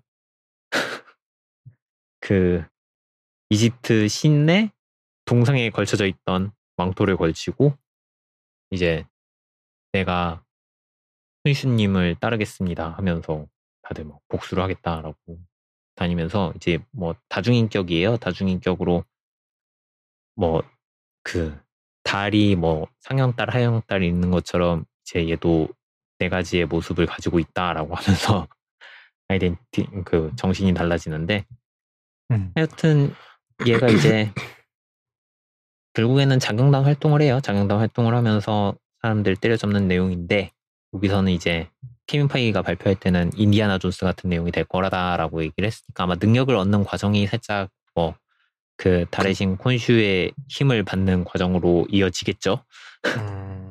아마 여행을 다니다가 뭐 어떻게 됐거나 뭐 용병 지금 원래 설정처럼 용병이 되거나 그러지는 않을 것 같아요. 블랙 위도우, 샹치 이거는 똑같이 블랙 위도우는 원래 개봉을 했어야 되는데 올해 못한 거고 샹치는 촬영을 하고 있으니까 뭐 하고요. 결국에는 지금 예전에 공개됐던 거에서 늘어난 거는 드라마 분량들이 좀 늘어났죠. 결국에는 뭐 아머워즈랑 그 다음에 아이언 허트, 그 다음에 I am 그루트 계속 지금 얘네가 하고 있는 거는 결국 디즈니 플러스에다가 추가가 되는 건데 보고 있으면은 사실 그런 생각은 들어요. 디즈니 플러스에다가 얘네가 물방을 확실하게 하고 있는데 이럴 거면은 이 스타워즈도 그렇고 마블도 그렇고 결국 스타워즈 팬이면서 마블 팬인 사람은 딴 거 다 구독할 필요 없이 디즈니 플러스만 보고 있으면은 한 1년 다 가는 거 아닌가 싶을 정도로 그거를 노리고 있는 거죠. 사실. 네, 되게 많이 들어있어요. 그래서 이제 저거죠.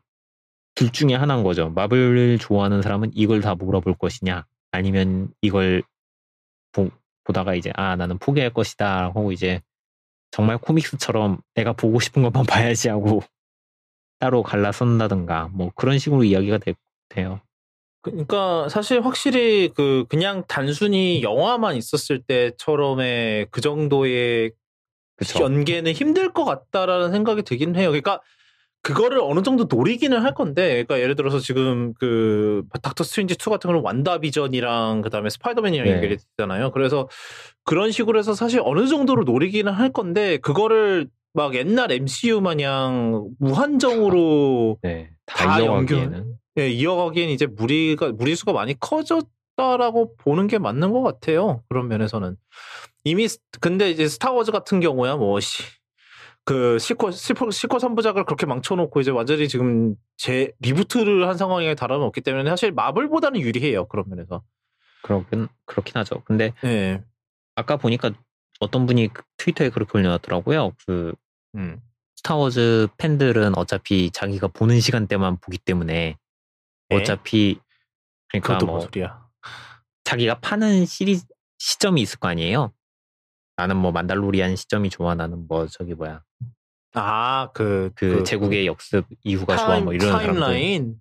네, 타임라인 정해져 놓고 파기 때문에 그쪽 타임라인별로 나눠놨기 때문에 시리즈를 되게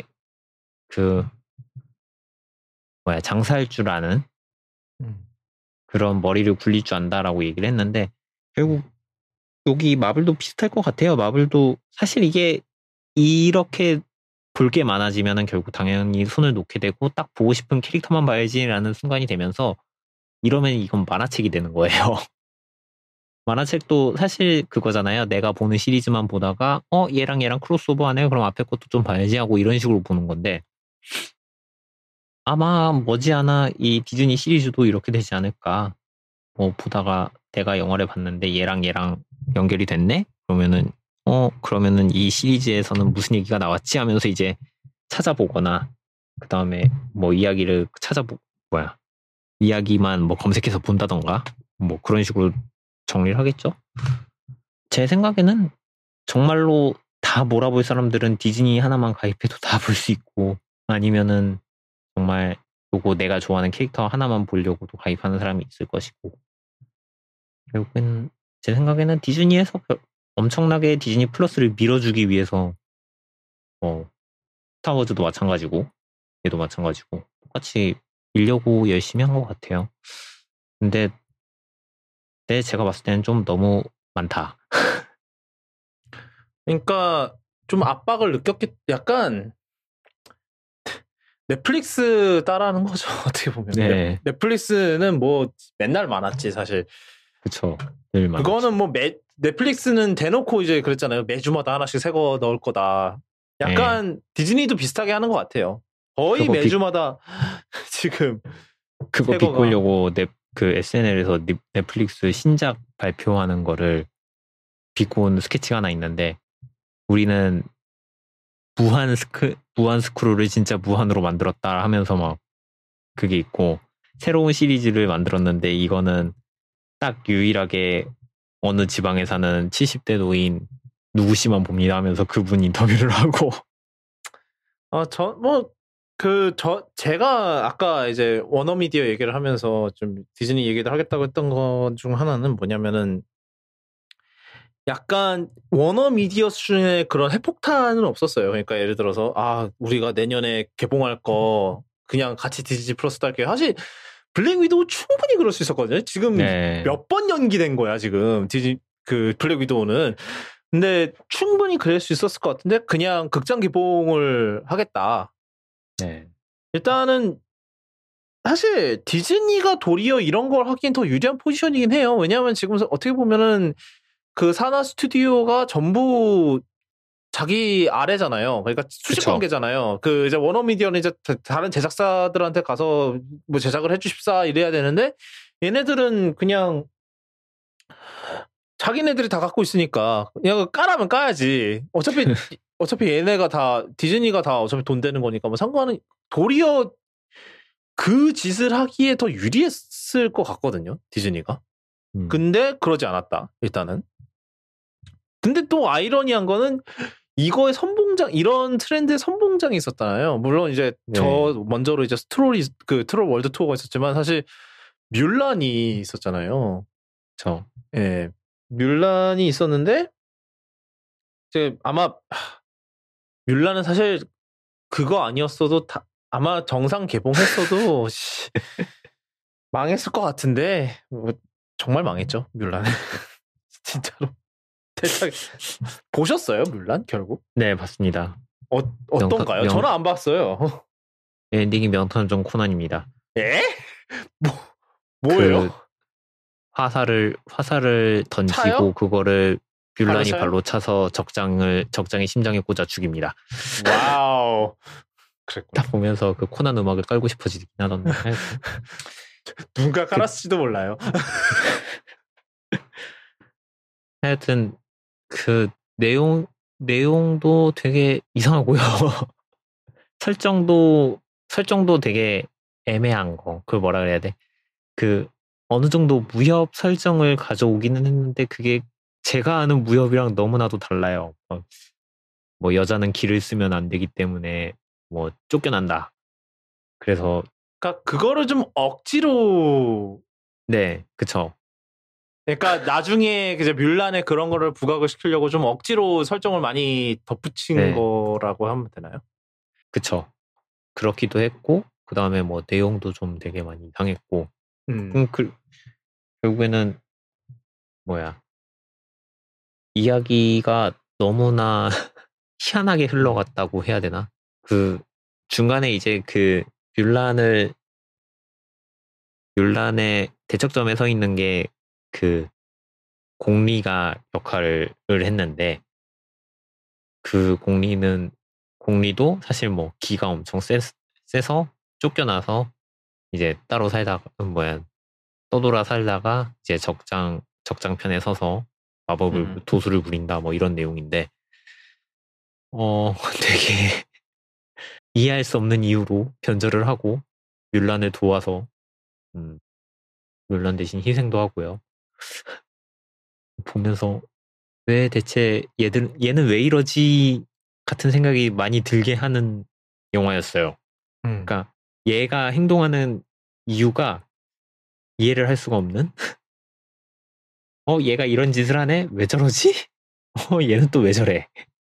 살짝 그런 생각들이 많이 들게 하는 영화였어요. 그렇게 좀 되게 뭐라고 해야 돼? 오리엔탈리즘이라고 하기에도 애매하고 조금 되게 이해를 안 하고 그냥 신기해의 기분으로 만든 느낌. 이런 게 있었어? 신기하다. 영화에 넣어야지. 이런 게 있었어. 영화에 넣어야지. 좀 그런 내용들로 좀 가득했어요. 차라리 영화 내용, 그 애니메이션 영화 내용 그대로 따라 했어도 저는 승산이 있었을 것 같았는데. 사실 감독이 일단 동양인이 아니었잖아요. 네, 그건 거기서부터 그렇죠. 이미 좀 불안했지 않았나 좀 싶기도 하고. 하여튼 그래서 저는 다시 그 얘기로 돌아가서 그 디즈니 플러스 얘기도 사실 원하면은 디즈니도 충분히 그걸 할 수 있었거든요. 근데 일단은 안 한 거 그거를 이게 뮬란이 잘 됐으면은 모르겠어요. 뮬란이 잘 됐으면은 우리도 해볼만 하겠는데 생각을 했을지도 몰라요. 근데 일단 100% 그거는 아닐 것 같고 사실 제 생각에는 얘들이 디즈니 플러스에다가 생각하고 있는 거는 전혀 다른 것 같아요. 그냥 디즈니 플러스를 별개 자신들의 디즈니 채널로 생각을 하는 것 같아요. 디즈니 채널에서는 드라마를 많이 방영을 하고 영화는 이제 뭐 일주일에 한 편 정도 하겠죠 아마? 주말 특선 영화처럼. 그렇기 때문에 여기다가는 좀 디즈니 플러스만의 컨텐츠를 만들어야 된다고, 그 시리즈 컨텐츠를 넣어야 되겠다고 생각을 하고 여기다가 더 미는 것 같은데. 그리고 애초에 영화 판매는 따로 했었잖아요. 디즈니 자체가. 그거를 그때 했던 방식이 그냥 그 디즈니 플러스의 유료 회원이면은 30불인가에 볼 수 있게 렌트를 디즈니 플러스에서 렌트를 했었어요. 네. 그런 식이었기 때문에 이미 시스템이 있으니까 제 생각에는 따로 공개하기보다는 여러분은 그냥 이걸로 여기 있는 드라마를 보세요라고 만든 게 아닐까 싶긴 하거든요. 네. 사실 뭐 제작사가 가지고 있으니까 오히려 더 편하긴 한데 그거만큼 자기들이 그 영화를 포기하기는 힘들지 않았을까 하는 생각이 들긴 하거든요. 오히려 제작사를 가지고 있으니까 이걸로 거의 돈의 입장에서 돈을 벌려는 입장으로 본 것 같아요. 물론 실행하기는 쉽지만 실행해서 우리한테 득이 될 건 없다. 어차피 우리 드라마를 보려고 가입하고 돈을 내는 사람들이 있는데 여기다가 영화를 내봤자 굳이? 아까 이제 뮬란 방식으로 그렇게 해서 했으면은 뭐 그래도 돈 문제는 없지 않았을까 싶기도 한데. 지금 제가 그거를 보고 있거든요. 뮬란이 실제로 어느 정도를 했나? 일단은 전 세계 박스오피스에서 6,700만 달러 정도 벌었다고 하고요. 많진 않죠, 일단. 네. 어느 정도 예상된 바지만, 그중 3분의 2가 중국이었고요. 근데 중국인들도 어떤 생각을 들었을까? 그렇죠. 그 문제가 있죠. 이 미국 놈들이 또 우리 문화를 어쩌고 저쩌고 이랬겠지. 근데 그 얘기 했어야 되는데. 아이러니하게도 그거는 우리가 당신들한테 생각하는 거 똑같아. 한복 봐봐 이 새끼들아. 막 그럼 그렇죠. 네. 얼마 전에 그 몬스터 헌터 있었잖아요. 몬스터 헌터 영화. 맞아. 개봉했다가 내렸던 게 갑자기 확 생각나네. 중국 비하. 예. 근데 사실 뭐 중국 애들이 그러는 거랑 별개로 비하하면 안 되죠. 일단 그쵸. 중국이 하는 짓거리를 비판할 수는 있지. 비판하고 비꼴 수는 있죠. 근데 그거 왜냐면 그 팩트를 갖고 비꼬는 거니까. 근데 그냥 막 그렇게 하는 거는 안 되지. 하여튼 그래서 비즈니스 인사이더에 따르면은 약 112만 가구에서 시청을 한 것으로 그리고 그렇게 해서 3,300만 달러. 그게 이거 같은 경우는 이제 디즈니 플러스 외에 이제 뭐 애플 TV나 아니면 이런 데를 통해서도 이제 그걸 했었대요. 렌트를 했었대요. 그걸가 있었고, 그 다음에 또 다른 언론이 미국의 디즈니 플러스 구독자 중 29% 정도가 본 것 같다. 이제 뮬란을 이제 산 것 같다. 그렇게 되면은 뭐 가장 최선의 시나리오를 가정했을 때 한 2억 6천만 달러 정도로 버는 것 같다. 2억 6천만이랑 아까 7천만 하면서 3억 얼마잖아요? 지금 근데 그 뮬란의 제작비가 약 2억 달러예요. 실패했죠. 그러네요. 적자를 봤죠. 근데 이거는 사실 제 생각에는 박스오피스를 했어도 거기 성공했을 것 같진 않아. 그건 그래요. 네. 그랬을 것 같은데 네, 뭐 하여튼 그래서 뭐 저도 한번 웃자고 한번 볼까 싶기는 해요. 뮬란 진짜 아무 생각 없이 한번 볼까 모르겠어. 근데 아휴 몰라요. 하여튼 그래서 그래요. 뭐 디즈니 플러스 입장에서는 디즈니 입장에서는 그거를 고수하는 게 맞는 걸 수도 있죠. 사실 근데 이제 일단은 그런 거겠죠. 그 디즈니 입장에서는 근데 그게 문제잖아요. 지금 완전히 가장 이제 사내에서 가장 큰 사업 두 개가 지금 쫄딱 망하고 있잖아요. 그 극장이랑 팀파크, 놀이공원. 테마파크, 예, 테마파크 두 개가 완전히 지금 쫓아고 있어서 지금 디즈니가 이번에 얼마를 32,000명을 지금 정리해고를 한다든가 그럴 거예요. 네. 아마 뭐 지금 거기 파크 부문에서 뭐 거기는 지금 당분간 지금 디즈니 월드 열 수가 없으니까. 계속 그러니까 이게 유급 휴가를 돌리는 것도 어떻게 보면 한계가 있는 거죠. 그쪽에서 이제 돈이 안 들어오는데 어쩔 수 없이 그런 상황인데 하여튼 그래서 지금 이제 디즈니 입장에서는 사실 디즈니 플러스에 올인을 할 수밖에 없긴 해요. 지금 이거를 그리고 이제 현재로서 약간 넷플릭스 옛날 몇 년 전에 넷플릭스랑 비슷하죠. 지금 일단 미국 내에서는 지금 거의 8,600만 명 가입했대 그랬던 것 같아요. 이번에 지금 발표하면서 그쯤 되면은 거의 그건 포화 상태라고 볼 수 있죠. 왜냐하면 뭐 정말 극단적으로 생각을 해서 이게 아마 제가 알기로는 디즈니 플러스도 최대 동시 스트리밍이 4개까지 될 거예요. 제가 알기로는. 그러면은 4명이 다 했다 쳐요. 4명이 한 계정 돌려쓴다 칩시다. 그러면은 미국은 거의 다 하잖아. 왜냐하면 미국이 지금 인구가 대충 3억 명 정도 되는데 그러면 8,600만에 4개 곱하면은 거의 한 8억, 3억 6천 이 정도니까 거의 다 찼어요. 거기도. 그러네요. 그러니까 미국이 포화 상태이기 때문에 지금 디즈니가 이거 디즈니 플러스로 돈을 제대로 벌려면은 재빨리 지금 해외 진출을 해야 돼요. 그런 면에서 아마 지금 내년에 해외 진출을 본격적으로 하려는 게 아마 그런 목적이 아닐까 싶어요. 일단 지금 코로나는 장기화될 게 뻔하고 당분간 우리의 그 영화나 테마파크에서 지금 그 매출이 정상화되려면은 아마 2022년은 돼야 정상화가 될 테니까 그때까지는 디즈니 플러스로 버텨야 되는데 결국은 그렇게 이제 그게 정말로 버틸 만한 상황이 되려면은 결국은 해외 진출을 열심히 해야 된다라는 결론이 나오는 거겠죠. 어떻게 보면은 어쩌다가 이 얘기를 했는지 모르겠는데 하여튼 그래서 디즈니 플러스에 뭐 일단은 저는 뭐 그간 안 보고 있던 거 좀 다시 봐야겠는데 네 하여튼 그렇습니다. 디즈니 플러스 어떻게 나올 것 같으세요? 좀 SKT랑 계속 뭔가를 하고 있긴 한데 뭐 진짜로 제가 아까 얘기했던 한 것처럼 그 게임 패스식으로 하려나? 그냥 뭐 빌링을 SKT 통해서 빌링을 한다든가 뭐 이런 그런 제 생각에는 지금 말씀하신 쪽이 맞는 것 같아요. 원래 뭐 웨이브의 특별관으로 들어온다는 얘기가 있었는데 웨이브는 건너간 것 같아요. 지금 디즈니에서 그냥 이렇게 발표를 해버린 거 보면은 디즈니 플러스로 런칭해버리겠다는 의지잖아요. 지금 그리고 스타도 사실 스타 플러스도 한국에 런칭하겠다 그랬었거든요. 네, 그러니까요. 스타 플러스가 해버리면은 결국에는 웨이브가 들어온다고 치면은 디즈니 플러스에 웨이브 플러스가 들어오는 정도지 제 웨이브에 디즈니 플러스가 들어갈 것 같지는 않아요. 그렇기 때문에 아마 지금 제가 얼마 전에 봤더니 KT에서 요금제 볼 때 무슨 넷플릭스 요금제가 따로 있더라고요.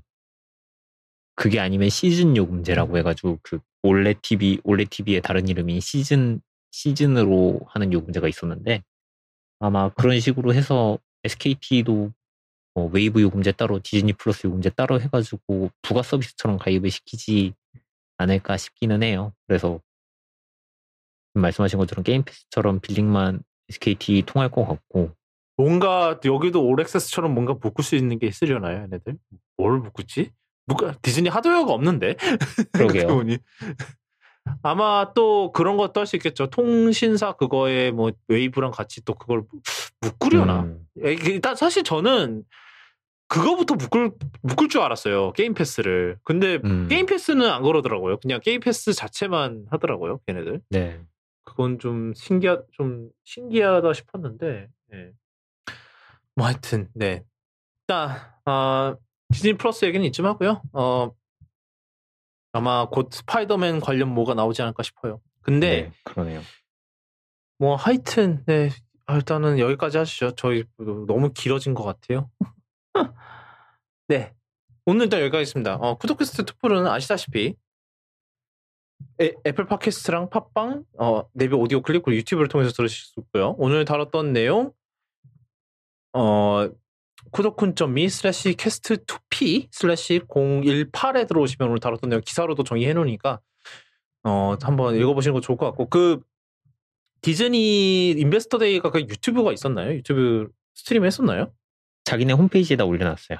아 그래요? 그것도 네. 저희가 나중에 올리도록 하겠습니다. 저는 사실 그건 보지도 못해서 저는 아침에 출근하면서 봤는데 아까 다 못 보고 들어갔는데 라이브로만 해놓고 아니요 다시 볼 수 있어요. VOD도 해놨어요? VOD 네. 해놨네? VOD도 같이 올려놨어요. 저도 나중에 한번 보도록 하겠습니다. 하여튼 네.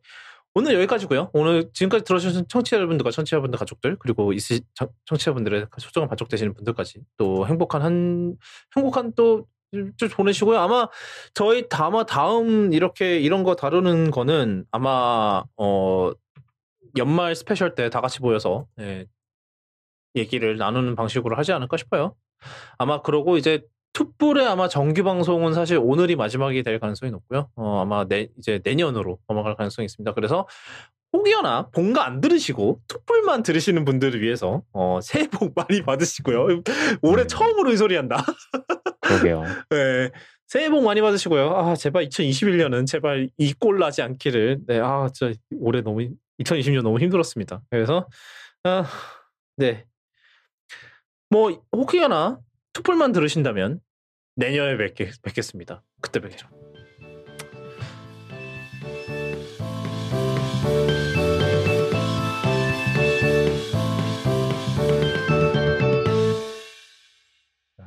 지금 저희 녹음 한 2시간 했죠. 3시간. 3시간 가까이 2시간. 했는데 지금 네. 확진자 수가 800명 넘었어요. 800명은 넘어서 900으로 가고 있는데? 야, 씨. 큰일 났다. 뭐 어떻게 해야 되나? 882. 82. 뭐 어떻게 하면 이 난리야. 부산에서 22? 그리고 강서구 84명. 크네요. 부천시 66명.